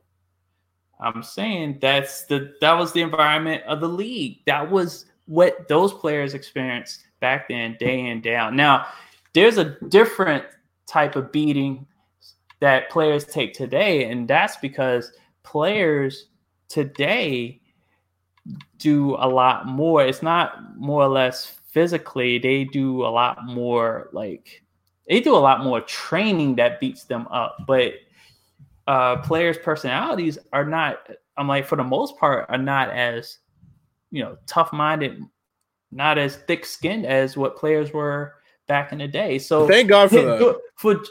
Okay, so Jordan's leadership style would not work. Yeah, because he's today. A cunt, and somebody will tell him, "Yo, you better step the fuck out of my face." But again, it would not work today. It worked then. It worked back then because that was the fucking culture, and it's unfortunate that was the culture. That's the only reason why it worked. It worked because it worked because it was the norm. Big fucking deal. It's no different than somebody's parents. Oh, I walk back and forth in the snow every day. Nobody gives a fuck. Nobody gives a fuck. Like, I'm sorry. It's like he was a complete and utter asshole because he could be. And that's why they say, oh, we were afraid of him. They weren't afraid of him physically. They were afraid of his impact, and they were afraid of his pull that he had, his stroke that he had in the organization. That's what they were scared of. Well, I just look at it like this. in that era, there was no room to be passive aggressive. Now you're in the era where people can be passive aggressive, so they don't have to necessarily deal with each other like they dealt with each other back then. And like I said, it's just that it's like I said, it's an era difference in basketball. It's a difference of personalities with players now. I'm not saying they're less manly. I'm not going to say that because it's 2020. Everybody expresses their manhood differently, except for Tekashi 6ix9ine. That bitch is a snitch, and he should get stitches, especially for that last thing. Somebody going to shoot his ass one day. But anyway, I went off on a tangent, but it worked for the Bulls at that point in time, and for Kobe, it worked for the Lakers, but it tailed off. You don't see players like that anymore in the NBA, and that's what works for the league now. I'm not saying today's leadership styles are wrong because they're working in their own way, but I'm like, for Jordan to said what he said was expressing his own point of view, not. And it's like you take it or leave it. Yeah, but what I'm saying is his point of view was ridiculous to shun everybody else because his way worked. Well, it's too bad, and could go off. Well, it's the fact that he's closed-minded. I'm like, you can, if anything, you can get on him just for that. He's closed-minded. Big deal. It worked. It worked for him. That's the way he knows. That's the only way he knows how. He's not flexible as far as what type of leadership he would show. I'm like, you have more people that are more flexible now. That's really the difference. And to tell you the truth, the only thing you can tell him that it does not work is right now, currently being the owner of the Charlotte Hornets. I don't know what he does as the owner of the Hornets. I don't know if obviously he's not. What he doesn't do, he doesn't win. Ain't nobody making no excuses. Well, it is what it is. You're not gonna change who he is, but his way worked. It may not work for people now, but it's. But DJ, we're not even debating like. No. I'm not. Whether are you looking at? Are you looking at the chat? I'm looking, but I'm saying I'm just going after Daniel Daly because I am. Whatever. I don't think he's debating whether it worked. No, he's like, I'm making excuses for Jordan. I'm like, I'm not. Are you serious right now? You're asking what's the difference between Mike Singletary? Does Mike Singletary call people hoes and bitches in practice? But he basically said he can't win with Vernon Davis. I mean, he called out Vernon Davis. He sent him to the showers. I thought that worked though. It did work, but more importantly, Vernon Davis was selfish, and he held him to that standard because Vernon Davis was the best player on a shitty team. That's why he held him to that standard. So that's different. But he didn't call him a bitch. He didn't call him a fucking a hoe or make that free throw hoe. I laughed at the shit. But the thing is, it's like you can't compare those two, Ravens Nation. You can't compare those two. They're not the same. One of the greatest middle linebackers of all time. Michael Jordan, one of the greatest basketball players of all time. There's a parallel. Oh my god! As far as the stature of player, fine. There's a loose relation. Other than that, I didn't say how close they had to be. Michael Jordan was funny. Look, I laughed at some of the shit he was saying. I was laughing at because it was just funny. But it doesn't mean that I agree with it. It's like,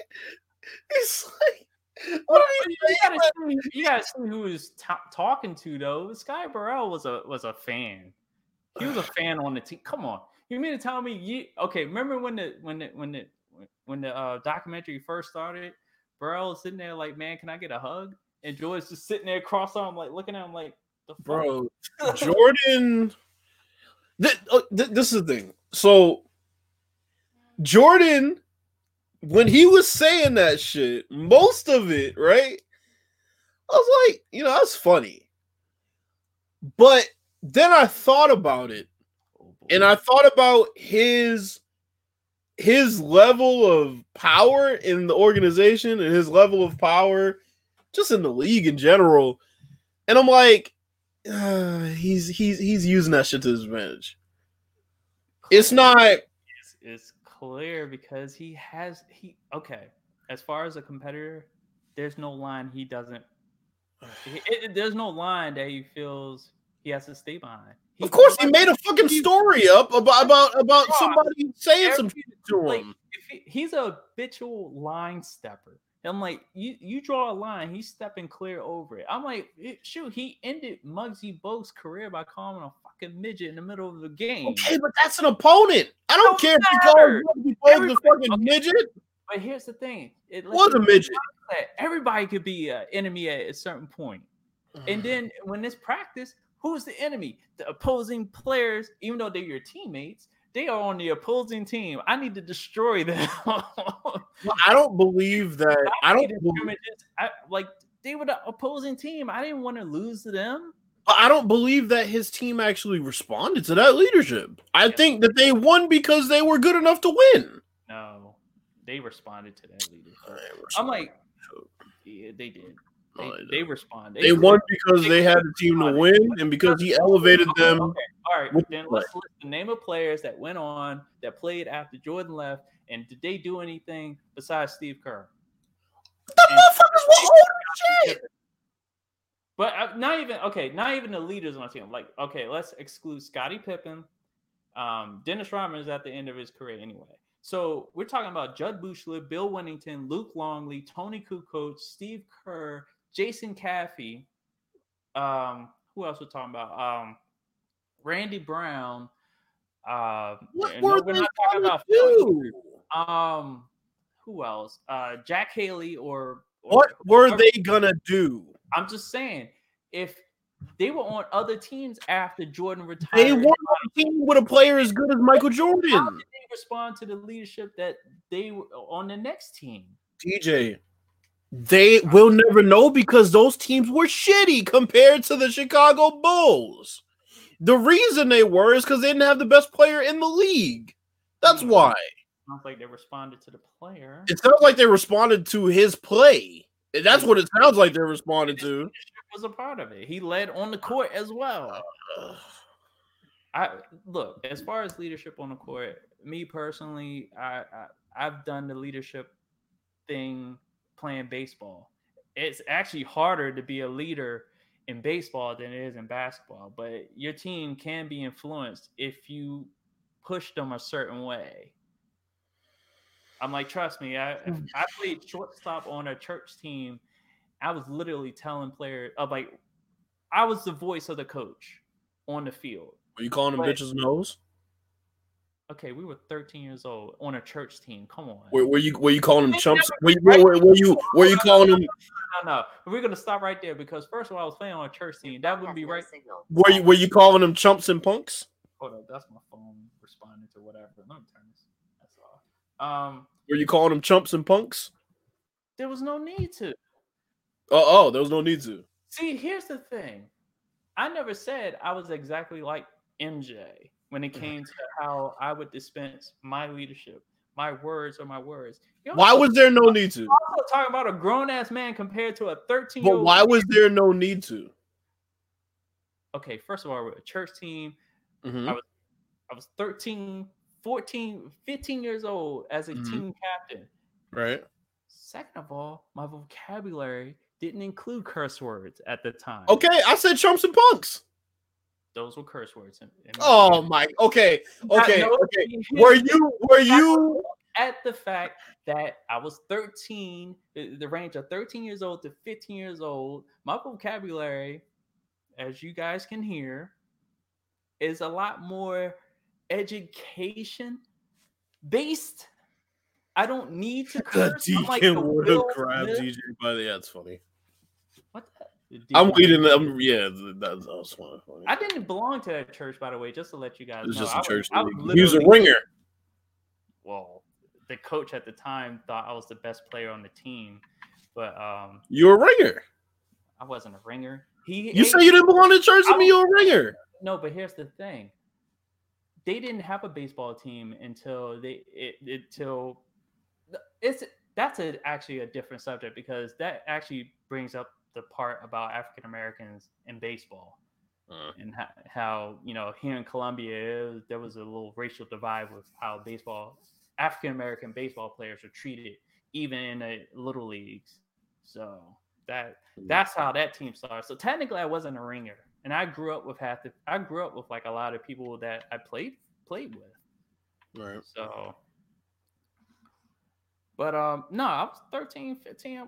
I'm like the word chumps or whatever didn't come to mind, because that was not part of my vocabulary. Okay. Did you chew people out? Yes. And I chewed them out in my own way. Which was to let them know, hey, that play was meant to go there. Next time, just understand that. I'm like, I said it real quick because sounds like leadership. Yeah, my form of leadership. It's not going to be everybody's form of. There's different leadership styles. Bro. Jordan had his way. Michael Jordan version of leadership, harsh, is being a cunt, tyrannic as it was, cuntish as it was, results, and people prospered under that, even though they were scared of him. Sometimes I'm like, you may not like it, you may not agree with it, but it worked. Well, it's not about me liking it because I wasn't there. Because if I was there, I would have punched that nigga in his face. But I wasn't. So what I'm saying is, what? I wouldn't have what? Punching nobody in the face. Okay. All right. You didn't say so. The way Jordan, and I'm not saying Jordan would beat you in a fight. You probably beat his ass. But what I'm saying, I'm not even basing it on getting my ass kicked. What I'm saying is, you're not gonna talk to me like that the next day, and you'd be like, then what? You've been. But what I'm saying is, you're not gonna. But what? Jordan in practice one day. But what I'm saying is, he ain't gonna talk to me like that. It's not gonna happen. It's not gonna fucking happen. Steve Kerr felt the same way and punched him in his chest. He did. And Steve Kerr can't fight. So Steve Kerr got the short end of that stick, all right? But I mean, look, I know it's different leadership styles. I don't even have an issue with what Jordan did. I have more so have an issue, like, nah, motherfucker, you can't cry now. Don't cry now. Should have been crying back when you were calling niggas bitches and hoes. Like it was a rap video. That's when you should have been crying. Don't cry now because motherfuckers don't agree with it. You gotta also remember he was drinking, so emotions tend to pour out a lot easier when you're sauced up. Didn't he try to bully a center and it didn't work out the way he thought it would? Who Longley? What is he talking about? He talking about Longley or Cartwright? The only person I remember that happening to was Parrish. Yeah, well, I mean, he only played like 2 minutes a game, if that. It was a white guy in 96. Longley. Man. I guess. No, that was, you know what? Purdue wasn't there, was he? No, he wasn't there by 96. He must be talking about, Longley, Winnington. That's it, right? The only other center, and he wasn't white, was Bison Daly. Rest in peace. That guy, he's still missing to this day, but he's obviously been. Him and his wife died. They went on a boating trip and were never seen again. So, yeah. So if you're thinking that's Longley, nah, that actually worked out in Jordan's favor. Remember that scene? He was just like, "I threw you the ball," and he's looking at him like they worked that out. That was worked out. I mean, I'm like, that's why I look at Jordan. Like, if you want to make a Star Wars reference, he was a Sith Lord. He operated on anger, hate, all those things that we're growing up to. We grow up and we hear are not nice things to not a nice way to operate. It's not the way you should operate. But, motivation comes in many forms. Anger can be a motivating factor. Revenge lead to a path to mostly the dark side. And I call Jordan is what he is. He is the Sith Lord they were looking for in episode 3. So, and I would look at LeBron as a pure Jedi. Peter Franny, yes, I did, because Pippen was a bitch for that. Yeah, I agree. Pippen was a bitch. I recognized it when it happened. I was just like, that bitch. And that proves beyond a shadow of a doubt that motherfucker wasn't no alpha. Period. And end of fucking story. Here's the thing: if Pippen would have taken that shot, he probably would have missed. People tried to tell me that play proved that he was an alpha. He wanted the ball. Yeah, so Jordan would have sat out. The fuck out of here. First off, you know what Jordan would have did? Let me tell you what Jordan would have did. Jordan would have went out there. First, when he found out he wasn't getting the ball, he would have gave Phil the death stare and said, when this shit backfires, I'm gonna hold this over your head forever. Mm-hmm. That's the first thing he would have done. Then he would have went out on the court. He would have made the best pass possible. The motherfucker that he threw the ball to, Tony Kukoc, might have missed, and then he would have said, like I said, you'll know now not to fucking ever do that again. Yeah, Pippen chose to sit out. Pippen chose to sit down. Take his ball and go home. And then when Bill Cartwright got up there after the game and cried about it, in which I would have punched Pippen in his face. Right. It's like, don't ever quit on us. And ultimately, that I think that moment, even though they pushed it to 7 games, if Pippen doesn't sit out, they probably would have won that series. Because remember, they lost it in Game 7. So, I mean, I don't know, man. It just proves. Wait a minute.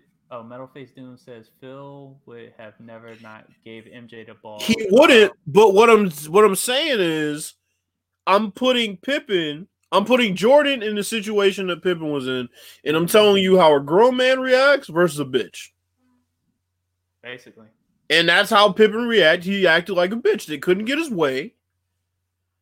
Phil said it was very simple. And look, honestly, if people want to say that proves that Phil didn't have as much faith in Pippen as he did in Jordan, fine. He shouldn't. Yeah, because here's another thing. This is another thing we didn't even mention. When Phil caught wind of that, when I forgot who walked over, it was like, Pippen's not going into the game. He said, fuck him. Yeah. He wouldn't have said that to Jordan. Well, I mean. But Jordan wouldn't have put him in that situation. That's what I'm saying. So, I hate being a hypothetical guy, but let's be honest, man. If that's Jordan, he's not sitting out because he knows there's a possibility he still might end up with the ball. Hell, he throws the ball and it gets deflected, it falls back into his hands, he still has a chance to be the hero. Yeah, Pippen didn't think about that. Because here's the thing. It's like Jordan's on the court. There's going to be 3 sets of eyes on him. So somebody's going to be open. And did Pippen not think about how crucial it was to be throwing the ball in, too? It's a very important job. People underestimate the job of an inbounds passer. There is such a thing as great inbounds passers. Yeah, because you're talking about on that court, on that play, it was Kukoc. What was it? Kukoc, Longley. Was it Longley? Kukoc? Ron Harper on the team at that point? He might have been. Ron Harper, I forgot who their replacement shooting guard was. I know he had but either way, the Knicks were looking at this like, oh, we can cover everybody one-on-one. This shouldn't be a problem. Mm-hmm. That's exactly the way the Knicks handled it, and they got burned for it because they went with a guy. The Bulls went with the guy that hit it. Even Kukoc even pointed out, he was like, shoot, I hit game winners in the middle of the season. I can do it. Yeah. It just proved that in that moment, Kukoc had more nuts than Pippen did. Kukoc couldn't play defense. So, and unfortunately, it shows that people value bullshit bravado more than winning. Because end of the day, he valued him getting the ball more than them winning. It's crazy to me. It's like the people who bash LeBron for hitting the open man in the last second. Well, no, you got to take that. Yeah, he has to take a fucking fadeaway over 3 people. because you want him to live up to a bullshit standard. It's like, it's crazy. Yeah, because I remember that the knock on LeBron in those early championship runs was the final 5 minutes of the fourth quarter. Yeah. I personally held him to that standard. I was like, what is he doing? Like, I was looking at everything he was doing. I wasn't just looking at the fact. I didn't even care if he made the best play possible, because that was another debate that I honestly thought was ridiculous. If you can make the best play and it winds up winning you the game, why are we debating this? But what he was doing in the final 5 minutes, you can tell he was shook. 5 minutes with 5 minutes to go in the fourth quarter in those championship games early on, because it was just like, what is he doing? He's standing at the 3-point line all by himself. He's going to the corner. He's shying away from the moment. He needs to not shy away from the moment. I felt like he wasn't doing it in Cleveland, but then there was that final few games with Cleveland when this team was about to get eliminated, where it seemed like he just would check out. Understandably why he would check out, but still, it felt like he was quitting on his team. I felt like that was happening in the Dallas series. He get 5 minutes to go in the fourth quarter. All of a sudden, it's like LeBron is standing at the 3-point line. He's not a 3-point shooter. Why is he not calling for the ball to at least facilitate the next phase of the play? Like, what's going on here? But he cleaned that up as soon as Wade got to him. When Wade got to him, that's when all that got cleared up. And I was actually happy. I was like, okay, good. I can get on LeBron about other shit now. I feel like LeBron gives his teammates, and this is where it's like a happy medium with the Jordan theory of leadership, where in the past, LeBron kind of gave his teammates too many opportunities to get into the flow of the game, to the point where, like, it became a detriment. Like, his unselfishness became a detriment. And unfortunately, there's been a handful of players that have had that be their undoing. And LeBron, there's certain times he just trusts guys that he shouldn't have, especially in certain situations. I'm not even talking about last second situations. I'm talking about like 5 minutes. It's like, right.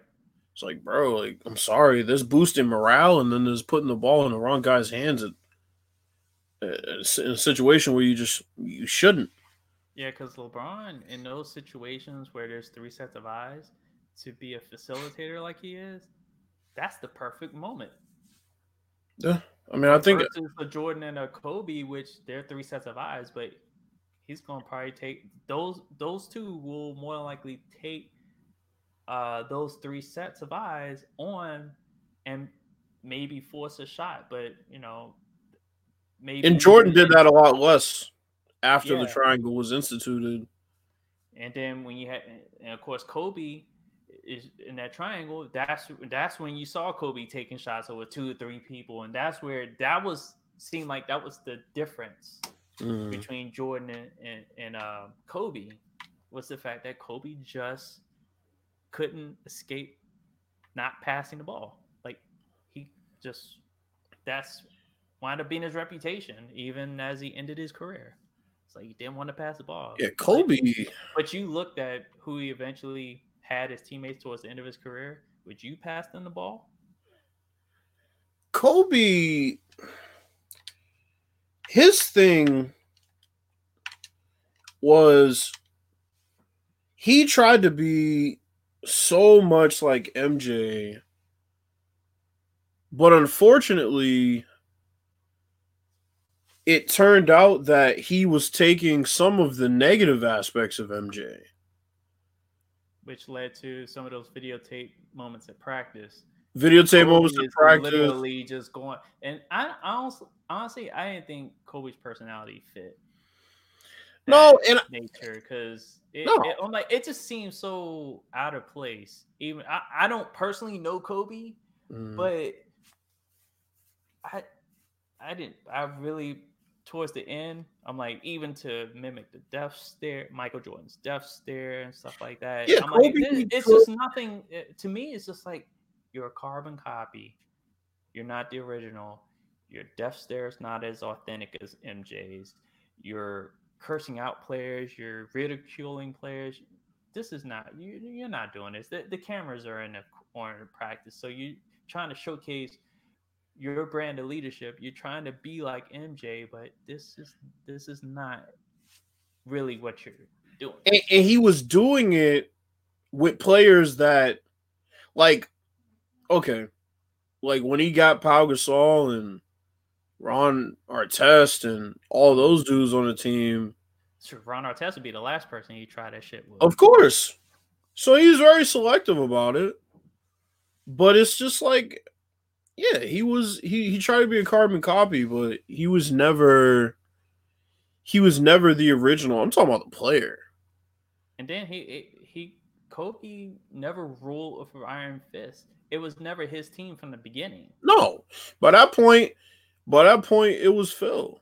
Yeah, because you had like, okay, all right. So here's the thing: it was Shaq's team, because remember you had a different coach when Shaq was dominating, and then it turned into Phil, and then Kobe was the only superstar, was the main superstar, but it was Phil Jackson's team. So I know that probably hurt some Kobe fans that I said that, but that was Phil Jackson's team. They'll be all right. I'm sorry.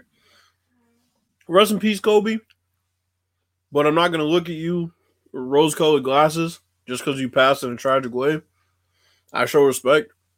But end of the day, he had a lot of but he had a lot of fatal flaws in his game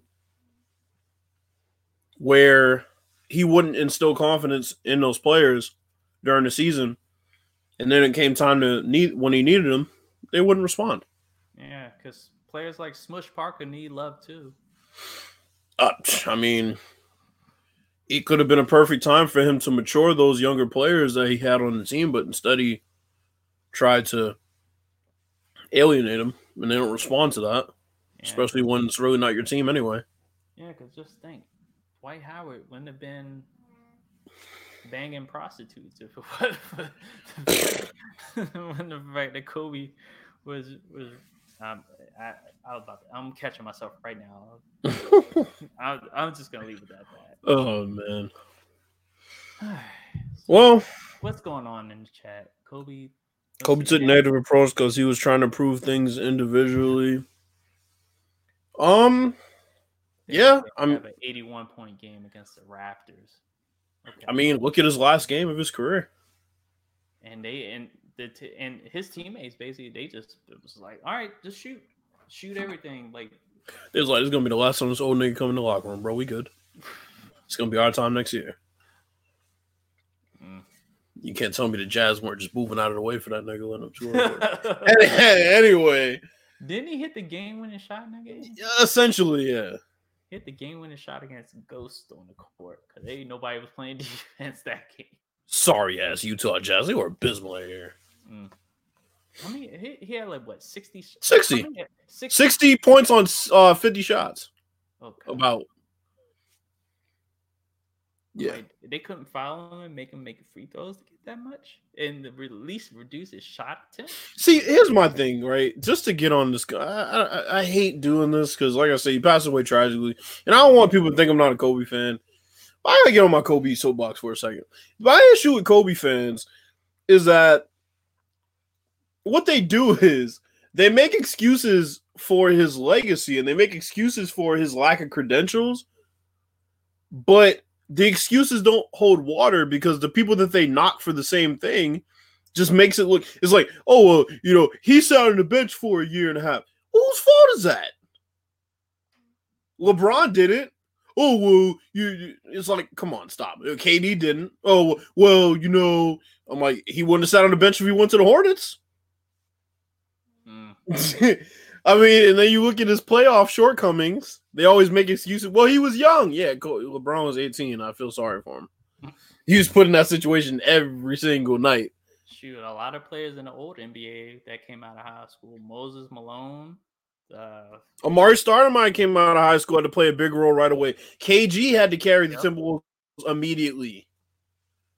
It happens. Only person that seemed like it didn't work out for was Kwame Brown. Right.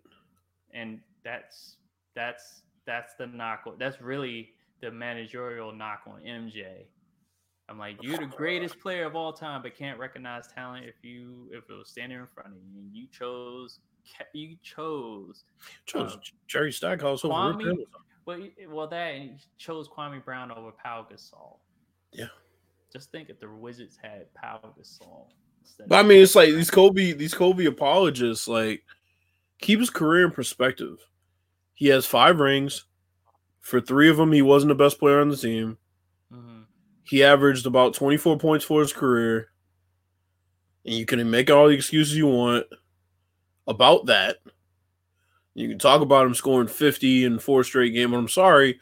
Your average in your career means a lot because I look at averages. I don't look at totals. LeBron's going to break the total points record. It's a good accomplishment considering the fact he's kind of a pass-first guy. But still, what's your average for your career? Kobe's prime was spent as a loser. And I don't mean that in a demeaning way, but his team wasn't winning. So... Yep, that's pretty much the post Phil Jackson, post Shaquille O'Neal Lakers with Kobe as Rudy Tomjanovich. Then Phil came back. They still weren't winning. And then Jerry West went and sabotaged his own team that he was playing, that he was the president of basketball operations for, just to see his old team thrive. So, I mean, that's how shit is. Well, with that being said, we are approaching the end here to episode 142. Mm-hmm. That was good. That was... Yeah, I felt like we got a lot out with this episode because... yeah, we did. So, if you're listening, you can come back in for a little bit.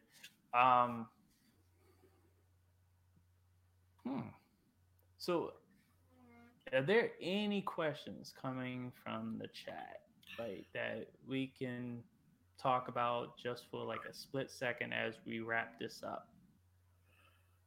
Oh. Wow. Yeah, VF did bring up a lot of good points in it. Yeah. That's funny. VF brought up a lot of good points. So, any questions, concerns? Anything? What the fuck? Oops. Oh, what'd you do? I'm on 2K late tinkering with these fucking sliders and I fuck something up. Oh boy. That's the one thing about sliders. If you mess something up, it's a bitch. Because if you save it under the first, like if you save it under the wrong file, it's like, ooh. I have no thoughts on UFC. How do y'all quick thoughts on UFC? What about it, Peter?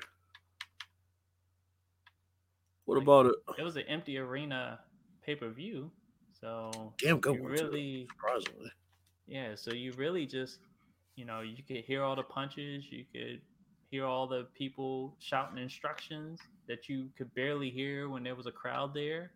I was, and this is coming from a person that didn't watch the pay-per-view, but I caught a glimpse of it as far as through a highlight that one knockout that I saw, and it's just like. It's pretty much you can play the video game and get that type of experience, even though there's a crowd in there. It feels like an empty arena fight when you play the game. So, so Peter, I'll say, the one thing I liked was that a lot of those dumbass fans that go there are like bloodthirsty, and they don't like seeing tactical matches. They just kind of bitch if nobody's getting knocked out. It's not a complete slugfest. Yeah, so there's that lack of pressure for the combatants to. And just in general, from a viewer's perspective, I don't want to hear these dumbasses booing because oh my god, it's not a fucking bloodbath. I mean, it's like with the crowd there, it's like if you don't perform a fatality, you ain't shit. It's That's what it crazy. feels like. It's crazy. It You didn't makes no sense to me. like you didn't finish him. You It's rather like yeah. it doesn't make much sense to me. It's like I don't get why people show up to UFC, and I know it's the casual fans, and it's kind of still that thing that a lot of casual fans go and watch because they expect it to be a knockout because they're using 4-ounce gloves. I get it, but there are people who watch UFC all the time, and who's boring? Why was it boring? Because somebody didn't get knocked out? Holy fuck! In the main event, I think Gaethje's ready to face all comers. I mean, fucking Khabib, Connor, whoever.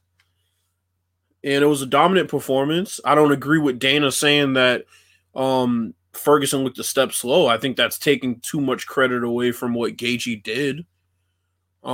He made Ferguson look like Ferguson usually makes his opponents look.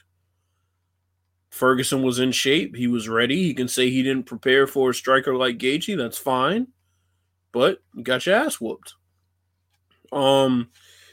As for the Tony Hawk, I played that a lot when I was a little kid. A lot. So I'm amped about that. Have a little bit to wait, but it's cool.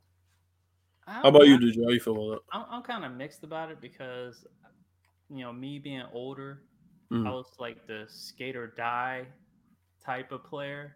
So I enjoyed that, and I felt like Tony Hawk didn't do that for me. But that snowboarding game that came out during the 90s, I forgot the name of it. That if they brought that back, because I have because we do have a next gen version of or current gen version of snowboarding. I forgot the name of it, but Ubisoft did it. I enjoyed that for the time I spent with it, and I may go back to it. If it ever feels hot in the room, I can go and play that and feel cold because all the snow and stuff and all the stuff that you can do. It's not just snowboarding. You can ski. I think you can hang glide in that game. So it's a lot, but I'm sticking to my main ones. Like I said, I'm gonna go back to my franchise. I just pitched a combined one hitter with Max Scherzer. I damn near had a no hitter. I hung a curveball in the fifth inning, and the guy laced it in the center field. And Max finished with 113 pitches for the game, struck out 12, walked 3. I was going up against the Cubs. I won the game 1-0, and the one run came in the bottom of the first, leadoff home run, Adam Eaton. So the game was 1-0. Beat Yu Darvish.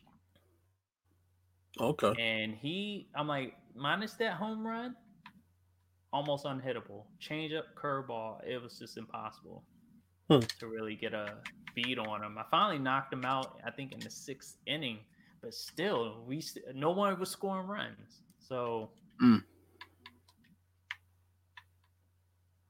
Creator Park is back. Yeah. Yeah, I mean, it's going to be cool. It's going to be cool. As long as they keep it pretty much exactly the same. Okay. Anything else? Yeah, has anybody got anything else before we head out? Because we're about 6 minutes till 10. So we got in a good couple hours. I do appreciate everybody coming. I think we got to about 12 people today. So it was a good turnout.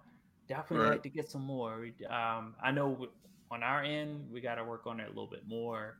We got to get more advertisement out, hashtags, all that good stuff. So we're gonna go back to the drawing board a little bit just to see how we can accomplish that. Any feedback from you guys would be helpful. And when I mean feedback, because I just recently did a poll and wrapped up around noon today, and I only got one person to comment on it, 7 people to really to vote on it. So I didn't really bring it up. I was gonna use it as a talking point for the slaughter talk, because we did talk about rosters a little bit, but unfortunately, I didn't get enough participation, so it's just like fuck it. So, and it really was gonna lead into like if you play a game like 2K with the rosters the way it's set up, do you play with the community sliders or do you play with the official? And the one person that did respond and actually gave me feedback, you know, when you use the keyboards to use the letters to formulate words that put together a sentence, it ends with a period or a question mark or exclamation mark, however you want to end it with like spaces in between. They actually was like, oh, I use the official rosters, but I edit them, which I could understand because more than likely that's what everyone else is doing. That literally is what everyone else is doing. But like we brought out in that topic, there's an issue with the person who does the rosters in the first place for 2K. Yeah, he sucks. So whatever your name is, you suck. Oh yeah, and there was another poll I put out back like a while back, and this was kind of like a funny poll, but you know, Bills wound up winning this poll. This one was who would win in a death match, and Bills won. I think out of 4 people that voted, 2 voted for him, 1 voted for me, and 1 voted for VF. And the quote, well, there was a post in the DMs, and then there was a response that wound up being the MVP of that whole poll. Because VF was like, I'm not a fighter. Well, I sent him a GIF that was of Star Wars, and it was like, then you will die. Because I said it was a death match. It wasn't. And Bill, you thought we were talking wrestling. I was like, no, fight to the death. I'm like, he doesn't want to fight, then he dies first. I know, right? Shoot, I don't play. Oh, man. All right, VF, where you at? He'll probably chime in, but like, I probably over there playing Giga Wing. Well, we know he ain't playing Mag. Oh, God. Yeah, because in order to end this, he has to, unless you may have to call him. I'll probably text him. Like we're done here. Yeah, chime in. He probably fell asleep. Bro, I gotta get some things done, and then he like goes and falls asleep. Mm-hmm. Smitty Jr. Oh God. Oh, there he is. Hold up.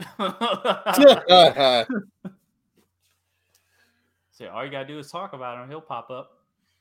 What y'all niggas say about me? Smitty used to knock the fuck out in our calls. You talk about narcolepsy? I still maintain we should have recorded some of them.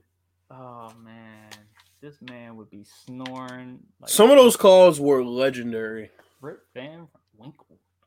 They'd be out cold. Rip Van Winkle. Hear this man breathing heavy. Be like, dude's still sitting in his chair with the controller in his hands, slowly, like the controller slowly dropping out of his hand. Y'all can hear me? Yeah, we can. Yeah. Can y'all hear me? Yeah. Yes, we can hear you. Can you hear us? Oh boy. Oh, you can't hear us. He must have been asleep. All right, hold up. Oh, he hears the delay because I thought I heard the delay in the background.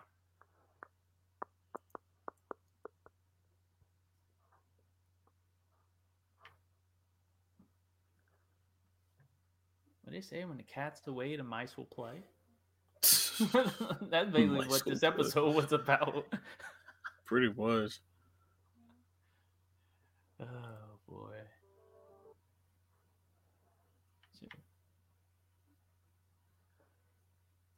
Well, while we're waiting, just to let you know that my channel on YouTube under my name, Derek Jordan, is sponsored by Energy.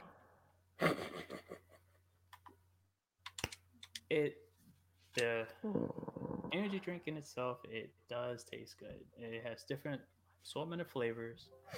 They have different brands. They have regular energy, and then there's like extreme energy that gives you like double the amount of caffeine. So you just need one of those. If you want 10% off, you can always use my Twitter handle, DJ81. You can go to rogueenergy.com. Order you up some. I'm telling you, It's good. DJ Clean with energy. with the shameless plug. Hey, whatever. But yeah, I was give it a try. Like I said, 10% off. You can't beat that. As soon as they come out with a flavor like that's called snack a pussy, I'll be right there. Wow. All right. Or snag. All right, Snack y'all can hear me now? Can you hear us? Yeah. Yeah. I had to back out because what it was, my earpiece. Well, my headphones were tied to the actual YouTube channel and not the StreamYard. So when y'all heard me, it was a delay. Well, when I heard y'all, it was a delay because I heard y'all based on the YouTube channel, not the actual live stream. So yeah, that's what I figured out because I could tell you when you responded, you were responding to the delayed audio. Oh, get that shot in, good. Yeah. That's why I had to back out and come back in. All right, so y'all good, y'all? Yeah, we're Here we good. go. All right, I just found out that Tekken 7 is on Steam for $9, so I bought that.